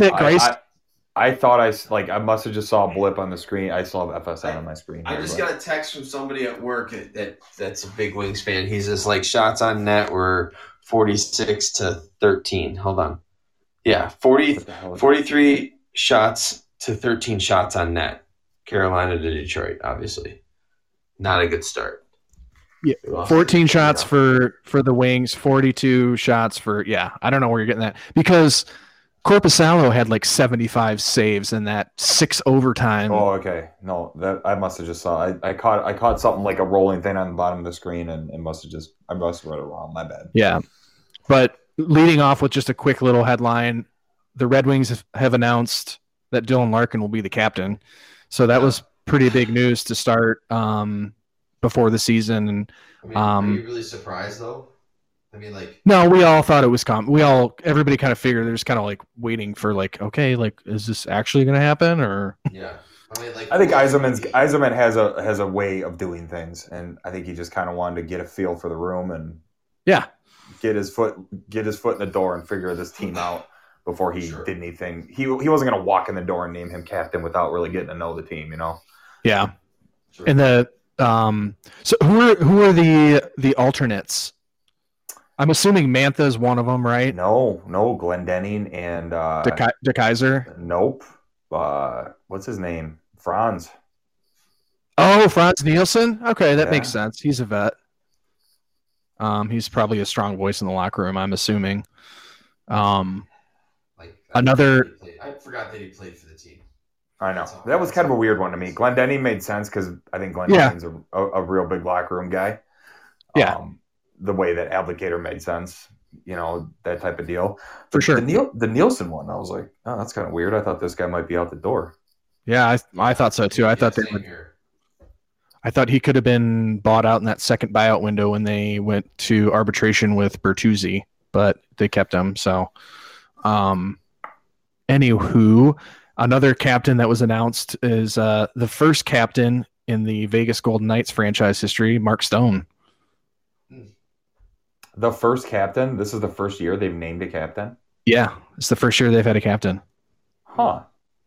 I did not know that. Yeah. But, okay. Well, in the Minnesota Wild, they've only had one captain. This is their 20th season. They've only had one captain in their franchise, and he's no longer with the team.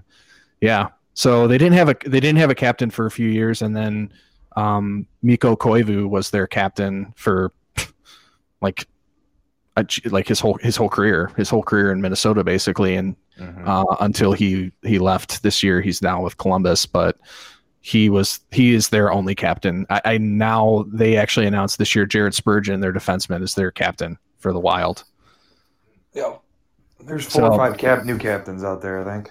Yep, there's it's crazy to think though, and this was something that I saw like on Columbus Blue Jackets social media. So like they're wearing like a patch this year for like their 20th season, but like there was when those franchises were announced, it was Columbus, or those expansion teams were announced. It was Columbus, Nashville, and Minnesota, right? Those were the 3 teams.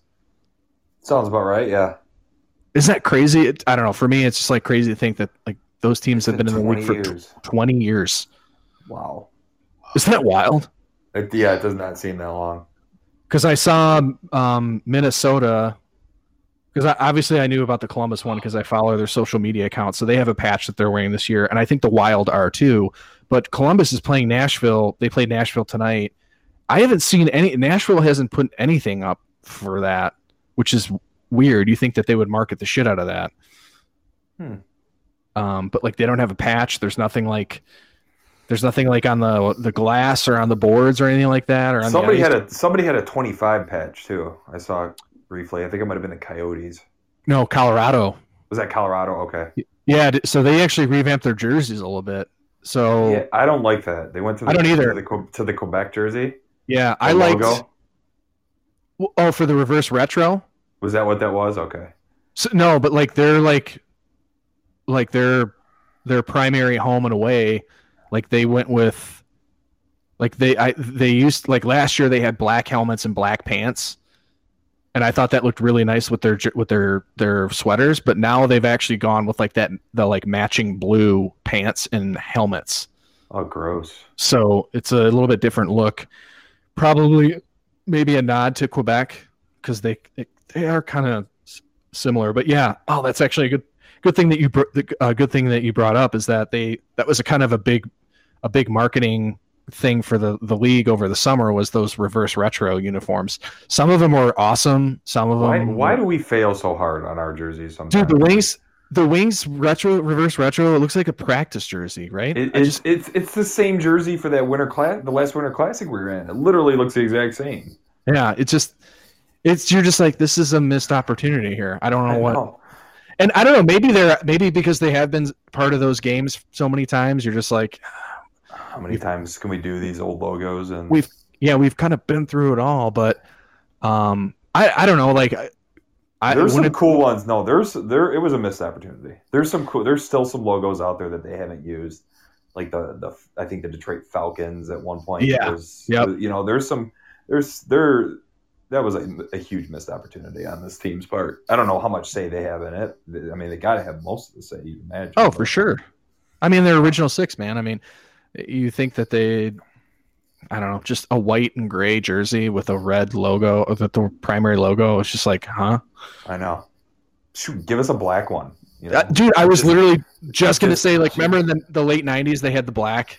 Yeah, just for the hell of it, you know? Throw in a black one. Something we've never seen. Yeah, exactly. And, you know, I like some of these expansion teams. They did, you know, they were kind of had some nods to their, you know, the previous teams, you know, that they were from. So, like, with Colorado, it's the Quebec Nordiques. With Carolina, it's Hartford Whalers. Minnesota Wild, it's not necessarily like the logo from the North Stars, but the color scheme is like that, like Kelly green with the gold or yellow. Oh, that's cool. Yeah, so that one was really cool.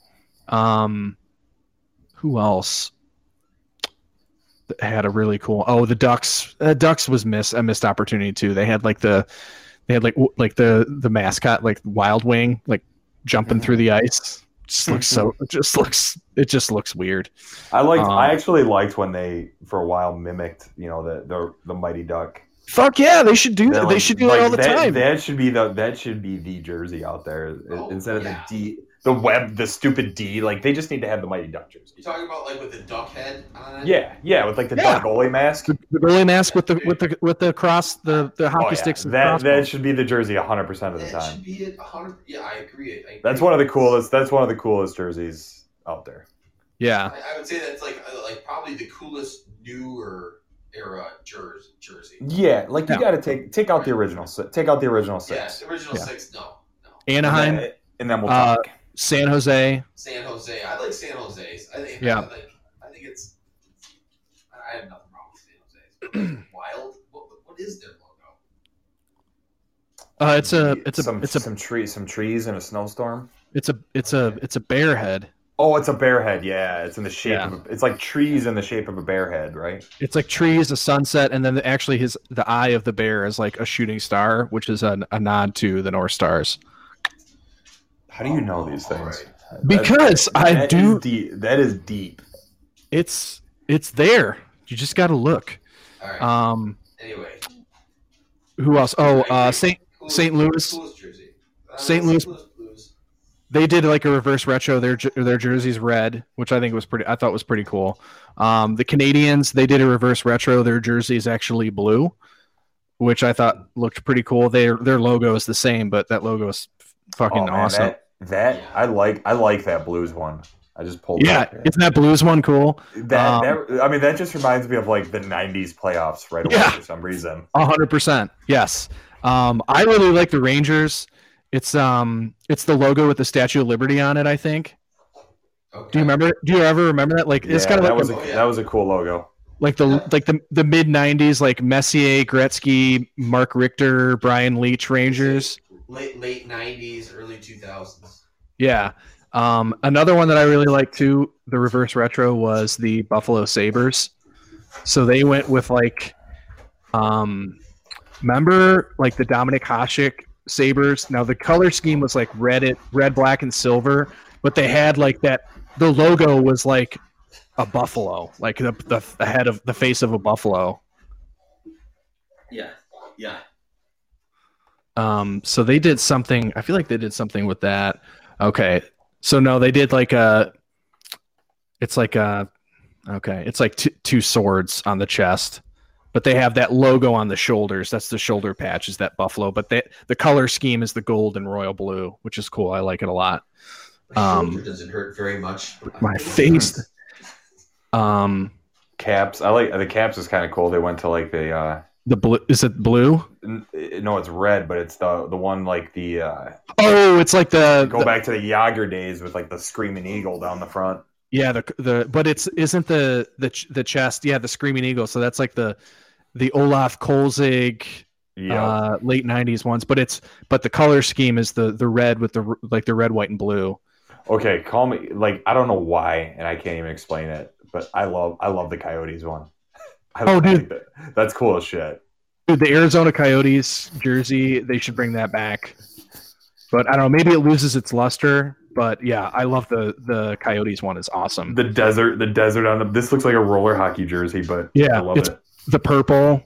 Yeah, yeah, cool. I love that one. The Kings went with the purples too. I like it. Yep, LA went with the purples. The Flames were pretty. I think they went with their jersey. They kind of went back to their old school jerseys, which are awesome, like the red with the gold without any black trim. The Jerome Iginla days. Yeah. But yeah, I really liked. Yeah, so they went with the black with like the horse on the front, right? Yeah, like the flame shooting out. Yep. The jacket, the Columbus Blue Jackets, so like they did they have a red jersey, which is cool. But a lot of people were bitching about it because they're like, this just looks like a Capitals jersey because it's red. And I'm like, what are you going to do? I'm on a Fox Sports website that ranked these. So they ranked the Blues dead last, and then they ranked the Waynes next up, and it says Jan, who called up the practice squad. Yeah, they look like practice jerseys, right? Yep.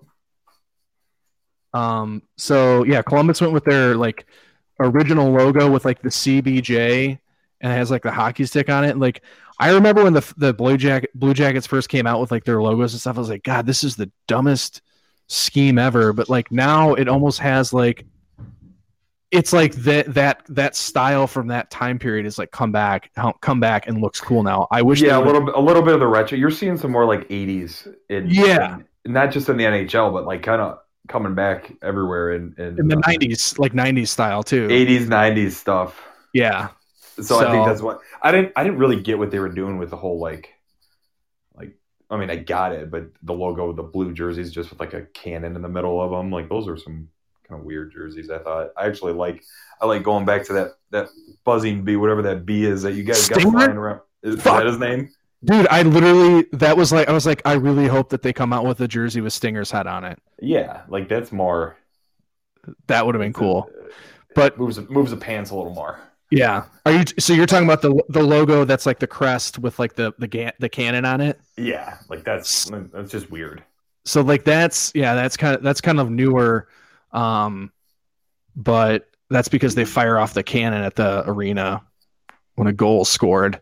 So they've kind of put that into like the logos now. And I've actually seen some mock-ups with that as like the primary logo on the chest, and it looks pretty cool. But yeah.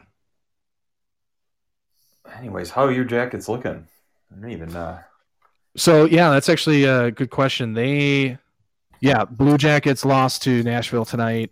3-1 was an empty netter, but you know, they had a breakaway. Foligno's stick broke, and 2 seconds later, Forsberg scored on a breakaway, and Columbus just isn't built for comebacks. You come from behind, and actually, the news out of Columbus is Pierre-Luc Dubois I don't know if you've followed some of the storylines coming in out of training camp, but he saw. I remember it was a couple weeks ago. I saw the update come through my phone that Pierre-Luc Dubois signed a deal with the Jackets, and I was like, oh great. And then I saw it was for 2 years, $10 million. I was like, oh no. Wow. Yeah, and it came out. All the reports come out, and like literally Monday morning, I'm driving to work, listening to NHL Network Radio, and like the top 2 stories they're talking about were Matthew Barzal not signed yet, and Pierre-Luc Dubois requesting a trade out of Columbus. And everybody's just like, this is fucking Panarin and Bobrovsky all over again. Oh, he's already requesting a trade. He wants to change the scenery. That's at least that's what's come out. And he's a guy that was taken. The only 2 players that were drafted ahead of him in the 2016 draft were Patrick Laine and Austin Matthews. And when they drafted him at 3, like they were even talking on the radio, they're like, there were audible gasps in the room that the Jackets took him that high. And it panned out. I mean, he was, he had 10 points in 10 games last year. He had a hat trick against the Maple Leafs in the qualifiers. Like he's a number 1 center. It's exactly what they drafted him to be, and he's become that. And once again, here we are with a guy that he doesn't want to sign long term, and it's just like, at least this time around, I think the Jackets have a little bit of leverage where they have 2 years. The contract isn't too bad right now, but they should. But I mean, like the rumors coming out right now are like a lot, like at least half the league has already approached them about like, okay, what do you want for him? And people throw rumors out all the time, but they're looking for a high-end talent. So like a rumor came out today that Montreal checked in on it, in that, that deal would have to involve Nick Suzuki, who's their young center. Rangers could be interested, and that would have to start with either a Lafreniere or Capo deal package. Like they're going to want to get something in return for him, because Dubois, if they're going to trade him to a team that's interested, it's going to be somewhere he wants to go, like a Montreal or New York, where he's going to sign. It's going to be like a sign and trade, right? Where it's like he's going to sign a long-term extension. Am I off base here? I mean, I'm asking you because you live there. Columbus just seems like a place where young stars go to get noticed, and they're gonna go sign on a big team from there. It's like they know how to, they can evaluate talent, they cultivate that talent, and then when they get to the big team and they're ready to sign, they can't hang on to it. Yeah, so that's there's a yes and no to that. So like, Panarin was a guy that they traded for, and that was something that they were like hoping maybe they could get him long term. Bobrovsky, like he left, but he wanted like buku dollars, and like he's an aging goalie, just never a good idea. It just wasn't smart. The Panarin deal, I mean, look, Panarin, they threw $100 million at the guy. His agent told him to sign with Columbus. His girlfriend told him to sign to Columbus. He didn't want to sign with Columbus. He signed with New York for less money because he wanted to be in New York. Yeah, he's all about the flash. And like you can't blame him. Like that's fine. No. But it's not like Columbus didn't try. I mean, they literally threw as much money as they could at him, and he just didn't want to be here. But yeah, you're right. There's Josh Anderson is another one where he was an RFA this year. I think Columbus wanted to keep him, but they didn't want to sign a long-term deal. I think they maybe want to sign him like on a 3-year deal. Mm-hmm. I think Anderson would have stayed here, but he wanted the long-term dollars. So that's why they were able to find a deal with Montreal and say, hey, we'll flip you Josh Anderson. He'll sign an extension with, he signed with them for 7 years. He signed like a $35 million deal. So that's a lot of money. Oh yeah. And if he doesn't pan out, that's not necessarily a good thing to have on your books. And depending on how a lot of these caps, a lot of these teams, they'll push all that money towards, he's probably only making $3 million this year or $2 million this year against the cap. But then once you get further down the contract, that dollar amount becomes bigger. Right. Oh yeah, absolutely. And then he becomes impossible to move. Yeah, and then you can't move it, and he's sitting on your third or fourth line and you're paying him $8 million. That's why I love Yzerman. I'm glad we have a guy that's in there. You're not going to see a deal like that. Right, exactly. And you're not going to see that happen. And the one thing that like a team like the Wings has over a team like Columbus is that their original 6 franchise, no matter how bad we are, you have that attraction. There's definitely a cachet for sure, and having a guy like Yzerman in the front office doesn't hurt either. That you're talking with a hockey legend, but Domi seems to be happy here. He only signed a 2-year deal, so we'll see what happens if he reinvigorates his career here and he's happy. I could see him staying. But like you look at guys like Cam Atkinson, Nick Foligno. Granted, those guys aren't like superstars, but like they're good players, and they probably could have left, and they ended up staying here. But the 2 that really stand out to me are Seth Jones and Zach Werenski. Like those guys, granted, they signed like bridge deals. Mm-hmm. But I think that was more or less to kind of see what the organization is going to be doing as far as bringing in more talent. Those guys don't have any intention of, as far as what I can tell, those guys don't have any intention of leaving. They like it in Columbus. They want to stay there. And I see like Seth Jones, that guy's wearing the C next. Yeah, that's good. You got some talent on that roster for sure. I mean, it's their decor is solid. I'm looking at it right now. I didn't know you had Del Zotto too. Like there's some talent on that decor for sure. And there's that. What's that? Oh, you got okay. I was just looking at the defense. You got Savard too. Yeah, some big dudes. Gavrikov, he's like 24 years old. He was in the KHL. He just came over. Last year was his first full season in the NHL. He's solid. He's huge. They got this kid from Notre Dame, Andrew Peak. He's, he's on their like third line. He's like their number 6 defenseman, but he was a rookie last year. This would be his first full year. He's got some promise. Mm-hmm. And they shipped out Ryan Murray. Ryan Murray was a number 2 overall pick, and he was a top 4 guy with them. But they just didn't have space for him. Yeah. And they had to move some cap so that they could prevent somebody from coming in with an offer sheet for Dubois. They were really afraid of that.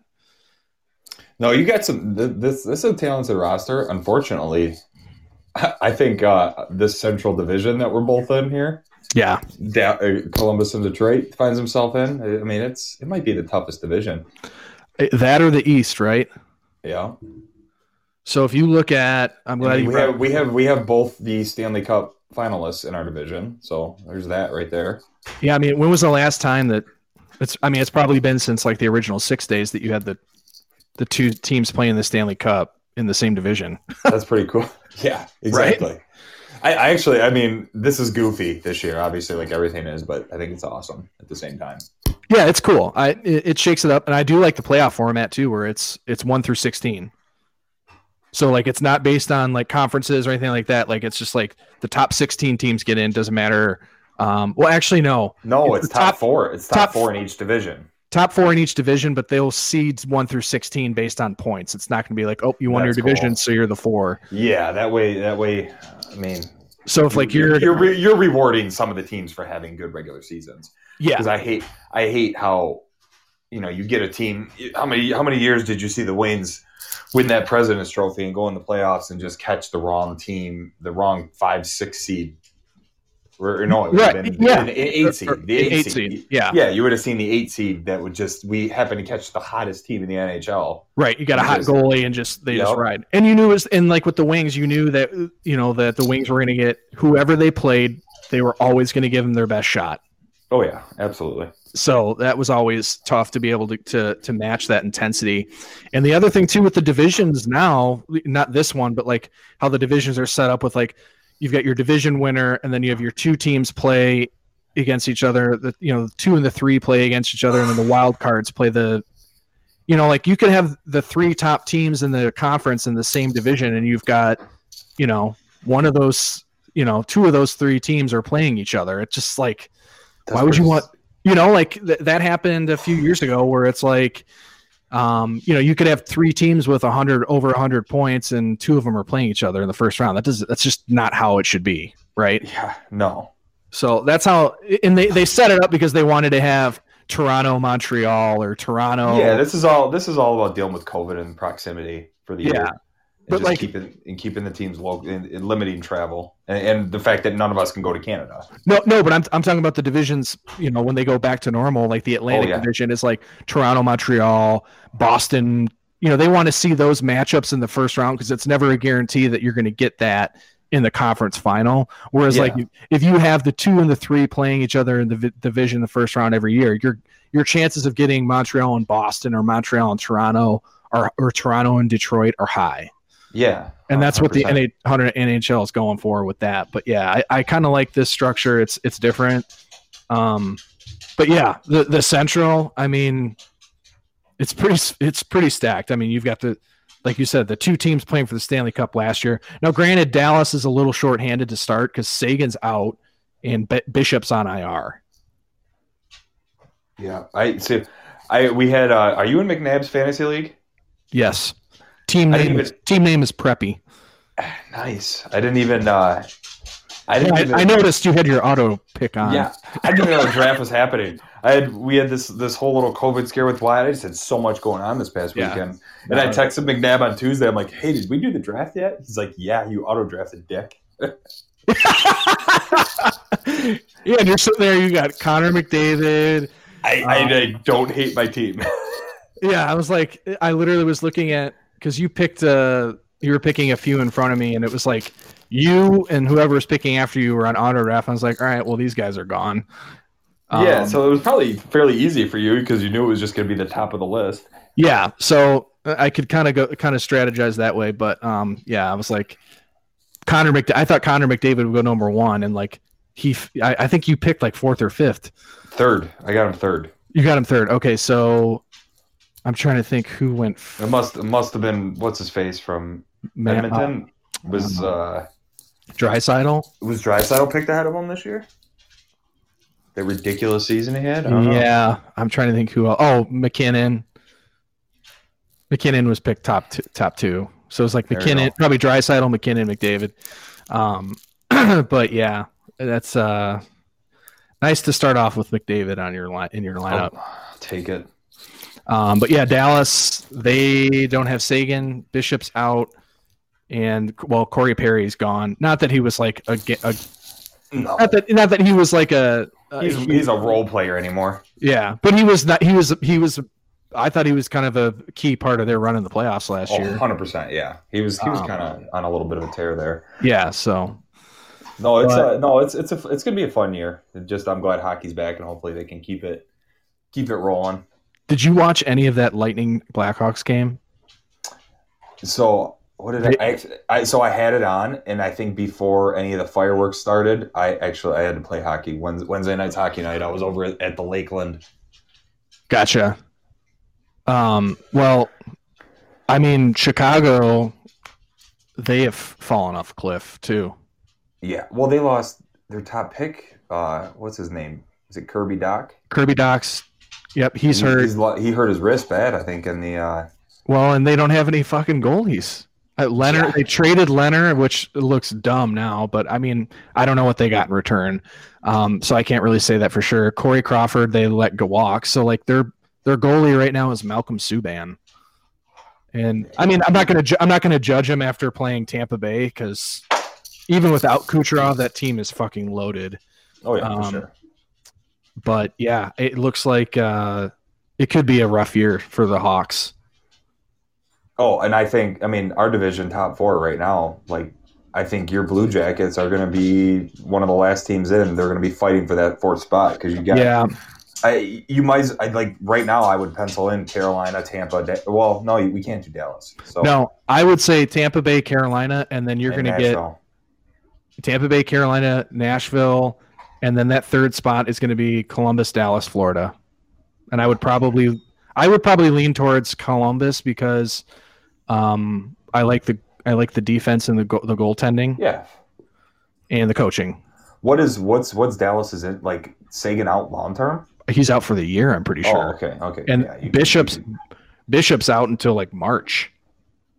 So it's pretty much the whole season. There's only like 60 games, something like that, right? 56 games, yeah. So that's like probably a third of the season. Do the Wings sneak in this year? No way. Yeah, so then you're looking at Chicago and Detroit bringing up the rear. The Wings, like you said, they're better defensively, bringing in Stetcher and John Merrill, right? And Nemesnikov and Bobby Ryan, but these guys are all. I mean, Stahl, yeah, Mark Stahl. He's nothing special, but he's a force back there. He's a big dude. Yeah, he's solid. Bringing in Grice was huge. Their goaltending is that'll be a strength for them. It's just going to be, can they score enough? Can anybody score us outside of that top line, right? And they did not look good today. Yeah, I didn't see the game. I probably watched. I don't know, a third of the game, and there was not one offensive player that was noticeable out there. Put it that way. 14 shots on goal the entire game. That's awful. Was like Bobby Ryan? Was he even dressed today? Like I don't even think I saw his name. He was. I think their second line was it Zadina, Fabry, and Nemestikov? Oh wait, or I don't know. That's a good point. It was a piss poor effort today for sure, and you could tell it was. I think it was 11 months since their last game. Isn't that crazy? Like that? That's ridiculous. That is ridiculous. They haven't played since March of last year. Mm-hmm. That is fucking wild. Yeah, let's see. Ice time. Bertuzzi, 21 minutes. Larkin, 20 minutes. Mantha, 18. I mean, they're going to be riding those guys hard. Fabry, 16. Filppula played 14. Zadina. And then, Hronek played 24 minutes. And Patrick Nemeth played 21. That's going to be your top pair, right? Mm-hmm. Yeah, I mean... Or Merrill, maybe. We want this year to be another tank year. We're not winning anything. Yep. Give yourself the best chance once again to be high in the draft. It's an improved roster, but it's still a lottery team. We're not there. We're 2 years from now. Let's talk. Some of these guys that Yzerman drafted are going to be making the squad. We've heard rumblings of how impressive they've been. Where they're all skating right now. Their prospects are tantalizing. Lucas Raymond, Sider, Soderblom. This is he's building his pipipeline in 100%. Lucas Raymond. I mean, granted it sucks they didn't get Lafreniere, but Lucas Raymond is going to be a really good forward. Yeah, no, I'm excited, and because all I want to hear, like I don't need to hear that our prospects are the next big thing. I just want to hear that these guys are making noise wherever they're playing. They're evaluated high. They're evaluated higher than originally thought. Yzerman's picks look good. That's all I want to hear right now. And give him a couple more years, and I want to see us back in the playoffs and stay there. Yeah, and you look at the team right now, and you're just like, all right, yeah, they're dog shit. We know that, and you just you just have to have Yzerman's plan, just process, just let it carry it. You need to let that process carry out, and you hope 3-4 years from now, that's when they start knocking on the door of getting into the playoffs and start making some noise. Oh yeah, for sure. Grice, it's nice having Grice. It feels like the first real starting goalie we've had in a while. Like how long have we rode Jimmy? We said we had to be a decade. We had 8-9 years at least, right? Because he was pushing a decade. When the last time the Wings made a run was 2013. That was his he was the goalie then. Mm-hmm. But it's just we've had these goalies that have been the Wings' MO have been backups everywhere else, and we've relied on this heavy D presence to mitigate that. And Grice. Granted, we lost 3-0 tonight, but man, Grice looked pretty solid back there. So so that was kind of my other question is what do the Wings do goalie? Do they have any prospects in the pipeline where it's these two guys are going to be the future or possibly the future? Or is it kind of do you see them maybe making a move and signing a free agent like a Markstrom who's 24 or 25 is UFA or something. Goalie's one of those positions in the NHL that I see. You hear, what was it this year that, what was Spencer Knight? Was he the one that was the high pick? Spencer Knight and, no, it's the Russian. Okay.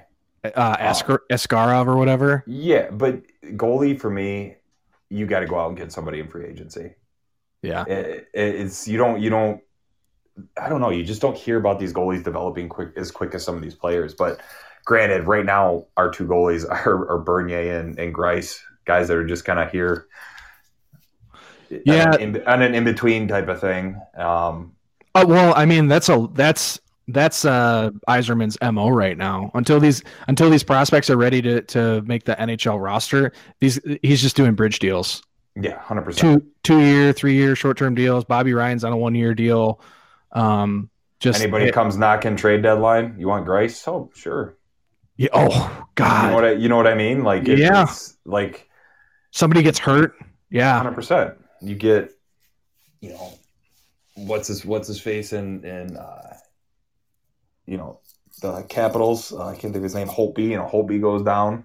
Yep. Is he still the goalie there? Well, I can't remember. No, Holtby got moved, didn't he? Holtby's the goalie in Vancouver now. I forgot about that, man. So they still have up on my hockey. So they still have Thatcher Demko, but I think they want to give him some more time because he was fucking awesome in the playoffs last year. Yeah, I forgot that Holtby's not there anymore. Okay. Yeah. So the goalie. I'm just saying, like, you get a team that can bite on Grice. Like, what do we sign Grice for 2 years? I think it's a 3-year deal. Okay. But yeah, Washington. Remember they signed Lundqvist. Oh, that's right. Okay. So he had to have heart surgery, so he's out for the year. But yeah, their goalie of the future in Washington's that Ilya Samsonov. Mm-hmm. That's why they didn't re-sign Holtby. So I'll be interested to see. I think Vancouver is an intriguing team to me. I like them. I think that are they Stanley Cup contenders? We'll see, but Holtby could elevate them. But I mean, Markstrom was fucking solid too. So, yeah. So looking at the Central, like we said, Tampa Bay, Carolina. I'd have to go with Nashville and Columbus. I think those are the 4 teams that I would pick to go to the playoffs out of that division right now. Yeah, and I mean, I think it's you could almost chalk it up, and Florida could get hot for sure. Just with Bobrovsky, they have Barkov, right? Barkov, Huberdeau. Yeah, they got some players down there. Florida's one of those streaky teams that'll go on like a 10 game winning streak and then just shit the bed for a week. Yeah, what's his? Who's their? God damn it, Huberdeau, Barkov.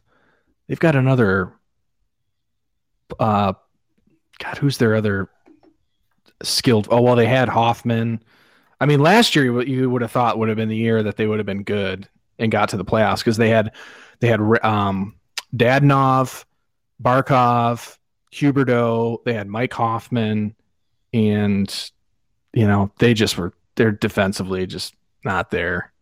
Mm-mm. Well, I don't think what's his Bobrovsky he started off slow last year, but then came out hot. Yep.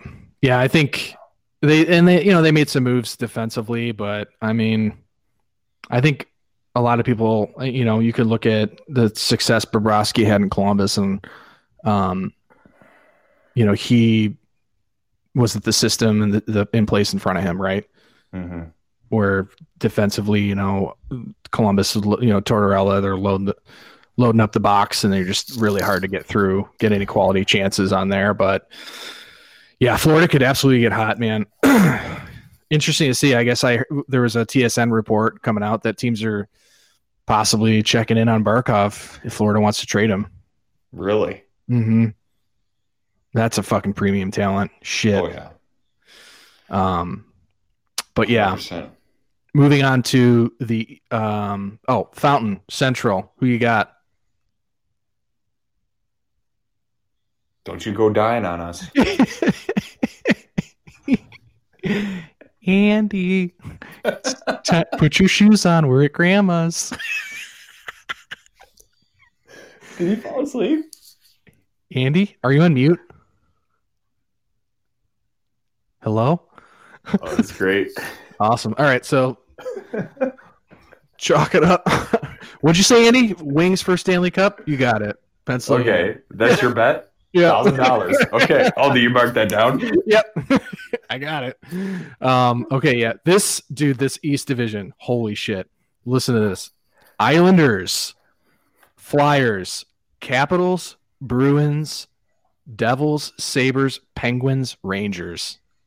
If anything, this year is going to be great to like rivalry renewals, man. Like there is going to be some like dude, Philly and Pittsburgh 8 times. They're going to kill each other. Oh, it's going to be great. They're really going to kill each other. Somebody will die on the ice this year. Yeah. Boston. You throw Boston in there, everybody hates Boston. Oh yeah. You get the New York New York rivalry. I mean, Islanders, Rangers for sure. They don't play each other like a whole lot normally, do they? No, they're in the same division. Are they? Okay. That Metro division is like the New York teams, New Jersey, okay. Washington, the Pennsylvania teams, and then Columbus and Carolina. Gotcha. So basically it's Washington and what? Boston thrown in the mix. Is that kind of what this? No, it's Boston and Buffalo. You're throwing in Boston and Buffalo from the Atlantic into the Metro, basically. Yeah, what this looks like. You've swapped out Columbus and Carolina. Gotcha. But yeah, it's that's a tough one to call. If I had to look at this right now and say who are the 4 playoff teams, I'm going to go with Philly. I'd go with the Capitals. I'd go with the Islanders. This is tough, man. But I'm going to go with the Penguins over the Bruins, and the Bruins are out. I'm not. Really? The Rangers have a ton of talent. I just don't know if it's there yet. You know what I'm saying? I'm going to rule out both New York teams out of this mix. You're ruling out the Islanders? I think I am. I'm putting Boston in over the Islanders. Ballsy. Islanders are just in the conference final. I know, but okay. I think that just checking. I think that was a hot squad last year. Okay. What's his face? Who's their captain? Anders Lee. Yeah, Anders Lee, little cute run in the playoffs. Like I don't think he's that good. Yeah, you could see some guys step up though. I mean, Barzal is an emerging talent, and he is. Their defenseman Pulak. A lot of people are saying he could really step up and be from like a mid-tier defenseman and to start getting into that elite defenseman category. Who's between the pipes for them this year? I forgot. Like who's so Thomas? It was Varlamov and Greiss last year, and Varlamov he got most of the starts in the playoffs, and I think he played pretty much every game in the conference final against Tampa. But they have Varlamov, and then I don't know if he's a rookie. Maybe he is, but it's this kid Ilya Sorokin or something like that is their backup. But he's supposed to be like the future for them. Yeah, I'm rolling with Tuukka Rask over that. So okay, give me Boston. That's fair. I for me it's between Boston and Pittsburgh. That team, the way that they went out against Montreal last year, I'm not sure if they have enough defensively. I think that they can still you got Malkin and Crosby up the middle, you're going to score, right? You got Crosby and Gensel on a line. I still think that they're going to find a way to score points. It's just, is there enough in front of Jari? Because they traded Matt Murray. He's gone. Mm-hmm. There's something to be said about this being a shortened season, though. You go Pittsburgh usually at some point will run into some injury issues. Gino's very healthy. He's up and down lately. So is Crosby. With the shortened season, Letang always gets hurt. Oh yeah, they hang on, and these guys stay healthy just for a little. Till when are the playoffs? When are they scheduled to be? End of May, I think. Yeah. So I mean, this season we're gonna blink. It's gonna be over. Yeah, that's a good point. That's true. That they might not having to endure the regular season, the full season. Right. And I think the Islanders could be one of kind of like a Columbus where they're going to be competitive, but do they have enough firepower where they're going to be losing these 1-0, 2-1 games where, they just can't seem to find the back of the net, and sometimes those losses start to pile up when you're losing those one goal games, right? Yep. I got Boston, Philly, Pittsburgh, Washington. Okay. I got those four in this division here. Okay. Gotcha. Cool. All right. And then Fountain, any input? Yeah, Fountain, what are your picks on that one, guy? 1,000 on the Rangers. Got that? Wait, what was that? The Sabres? Got it. Scratch the Rangers. It's the Sabres. Okay. We're good now. Okay. Well, we'll leave the North for the last because that's all the Canadian teams, but the West I think is pretty cut and dry. I mean, you've got the California teams, Minnesota, Vegas, Arizona, and St. Louis and Colorado. Oh, wait, is that? Yeah. Yep. The California teams, Minnesota, Vegas, Arizona, St. Louis, Colorado. Okay.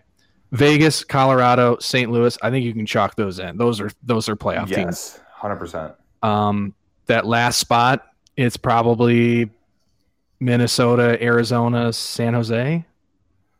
I'm gonna give the edge to Arizona. I would pick the Yotes too. They've it seemed they've turned the corner lately too. I like their goaltending with Kemper and Ranta. They have some young guys that are. This is go time for them, right? Yeah, they've turned the corner from.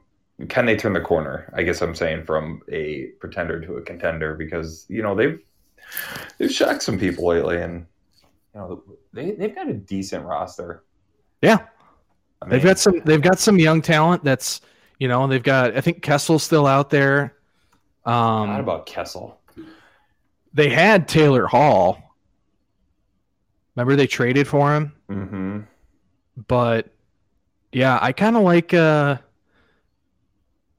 see who they got. Oh, they. Well, they got Kessel on the roster, but Kessel, Taylor Hall's off. Yeah. Clayton Keller. Taylor Hall's in Buffalo. Clayton Keller, Phil Kessel, Connor Garland. Fuck, man. Christian Dvorak. I mean, their defense is pretty stacked, though. Yes, their D with got Jarmelson, Chikrin, Goligoski, Ekman Larson. Yep. Yeah. That team. I think that team can make some noise. Yep. Their defense and their goaltending is their strength, and can they get enough out of their forwards? But they got some vets. Derek Brassard is 33, but that's a pretty young roster. Mm-hmm. Yeah, I like Arizona, but for the most part, yeah, that's kind of a three-headed monster with Vegas, Colorado, and St. Louis. I feel 100%. like. I think, but would I be surprised if any of those other teams outgunned Arizona to get that last spot? Yeah, if Minnesota got hot and or San Jose for sure. Interesting team to keep an eye out there is LA, man. They've just restockpiled with high draft picks the last few years, and they still have Kopitar and Doughty, Jonathan Quick. They still have all these guys from those Stanley Cup teams from 5-6 years ago. It's crazy. Yeah, and it seems like we get a 3-4 years, LA is all of a sudden a contender again. Yeah, it'll be interesting because they have. Who did they draft? Did they draft Quentin Byfield this past year? Sounds right. I'm trying to remember, but 2020 NHL draft. I'm trying to think because Lafreniere obviously went first. Mm-hmm. And then I think it was. Oh, yeah, it was Quentin Byfield. Yeah, you're right. Yeah. Byfield went second, yeah. Stutzel went to Ottawa. He had a ridiculous World Junior, I guess. And, the other one that's really stuck out was, I don't know if they drafted him this year, was Trevor Zegras for. Yeah, that kid had a pretty. What's fun to see is I like seeing all the Canadian American guys. Yeah, you're seeing this takeover in the NHL. Yeah, there's a lot of European talent out there, but some of the best talent in the NHL is it's profoundly Canadian American. Yeah, like Zegras is like he left World Juniors and flew out and was trying out with Anaheim. You know, it's pretty sweet. Like, sorry, humble brag here. My nephew is kind of like in the early stages of what these kids go through. Yeah, Jake, right? Yeah, he's signed with Jamie Benn's agent right now. Oh, that's fucking dope. Yeah, so like that's how you know he's kind of a player. He's actually, I think he's had phone calls with Michigan State, a few other colleges, but it sounds like he's going to do the junior thing for a couple of years first. Oh, is he really? Yeah, it's kind of like the quicker route to get noticed and get. Yeah, you know, if you're putting up 30 goals at Michigan State or you know killing the entire junior league, like where are you going to get noticed more? Right. It's definitely going to be QMJH. It was a QMJHL and it was a Quebec Major Juniors and like OHL. Yep. Yeah. Yeah, I think he's got some interest. Sounds like from what's the one in Michigan here, Muskegon? Isn't it Plymouth Whalers, right? Yeah, there's a couple in Michigan. Like I don't know. I heard today. Sarnia is one of them. I heard some of the hot spots Jake might end up as Michigan. Saginaw Spirit. Yeah, you got them. But there's so many. Man, there's so many levels of hockey. It's insane. But I think he's gonna be playing juniors a couple years. Then I think he's going college. I don't know. Isn't Saginaw Spirit like one of the only like United USA teams in the OHL? It's like Are they OHL? Are they OHL? I thought they were. Okay, so I think the team. Yeah, they are. That was I think the Plymouth Whalers moved to the Saginaw Spirit. Okay. Yep. Or something goofy like that. Yeah, the OHL, it's pretty much all Canadian teams except for like Erie, Saginaw, and I think Plymouth. Okay. And the rest are all Canadian teams. Yeah, but there's talk Jake might be in some kind of draft for one of these junior teams, so it's pretty sweet.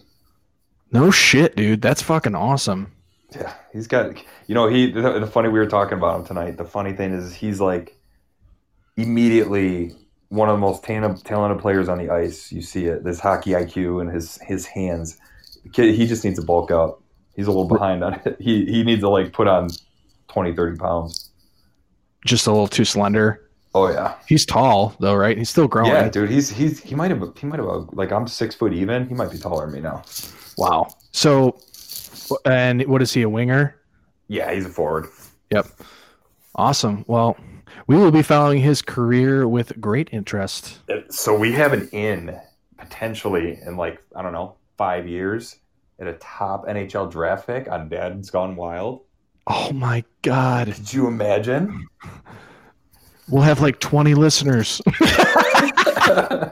No, your brother would bring in a lot. Half of them would be family. Or Jake, yeah. Yeah. No, that would be, God, that'd be sick. That'd be so awesome.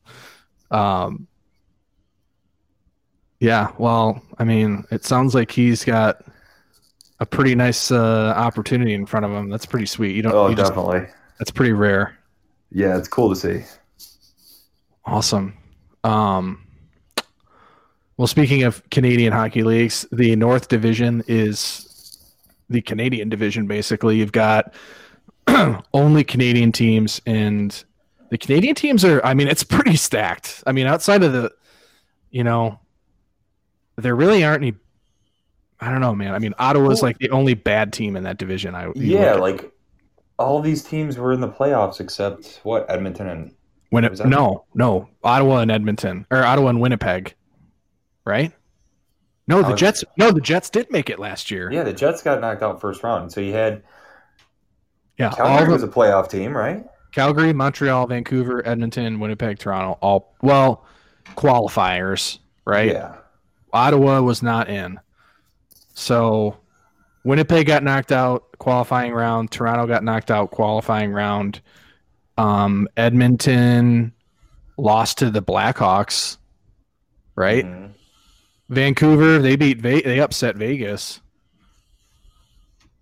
Yeah, I think Vancouver makes it again. Toronto. I think you look at you'd say I think that Toronto, Montreal, Vancouver would be my shoo-ins, Mm-hmm. and then fuck man, it's hard to pick against Edmonton because of McDavid and Draisaitl, but it's also The Jets.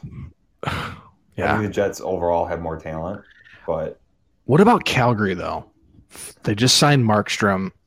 I mean, they've got a pretty decent lineup with. I mean, dude, up the middle. They are one of the most talented. They're one of the deepest rosters up the middle with, like you said, Kachuk, Michael Backlund, and who else is their fucking center?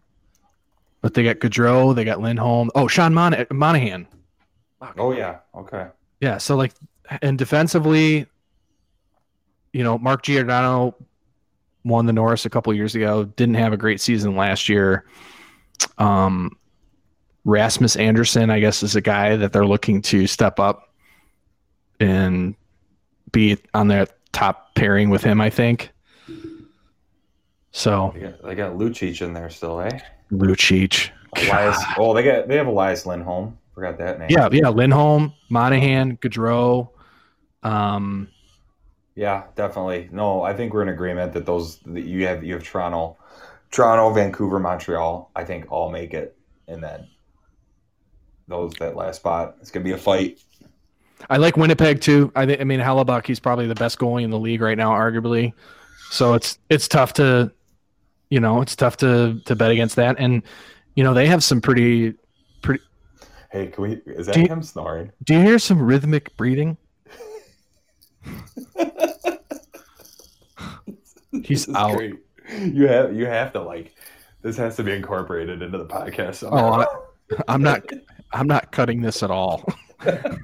I wish there was a way for me to turn his microphone up. Oh man, that is hilarious. Yeah. Oh, God. Awesome. So, who would be your cup final then? I mean, for me, it's Tampa Bay's in, right? Yeah, I mean, it's hard to pick against Tampa. It really everybody's going Tampa Bay, Colorado, or Tampa Bay, Vegas. I was real high on Colorado last year, so Yeah. I think I'm sticking. Who's in net for Colorado? Grubauer. That's really their only question mark. And a lot of people were talking in the offseason is would Colorado make a move to get a goalie. But they seem pretty content with Grubauer and maybe Francouz, unless not going to get it done. I think it's going to be Vegas's year. I'm going to go with Vegas. Vegas over Tampa. Okay. Yep. Andy, confirmed. You like that, Andrew? Yes. Sounds like Darth Vader just breathing over there in the corner. Oh man, some people just weren't laid out for life on the road. Yeah, I mean, you can't go wrong with Vegas or Colorado. I think in Tampa Bay, I think that's a very likely scenario for the Cup. And I heard on NHL Network Radio, Mike Rupp, he was like, I think Tampa Bay's going back to back. He's like, that roster, even without Kucherov, is just unbelievable. Mm-hmm. Yeah, they really are. So, but yeah, should be fun, man. But yeah, this has been a good time. Thanks for joining, bud. And anytime, it's always good to talk some hockey. Hell yeah, we'll touch base again later and talk some more hockey as the season progresses. But yeah, this was fun for sure. Thanks for joining. 100%. Hey, Andrew, good to talk to you, bud. Yes, Andy, take care, bud. Got it. Oh, that's great, man. Yeah, awesome. Thanks for listening, everybody. Hit the subscribe button, and we are out. Later.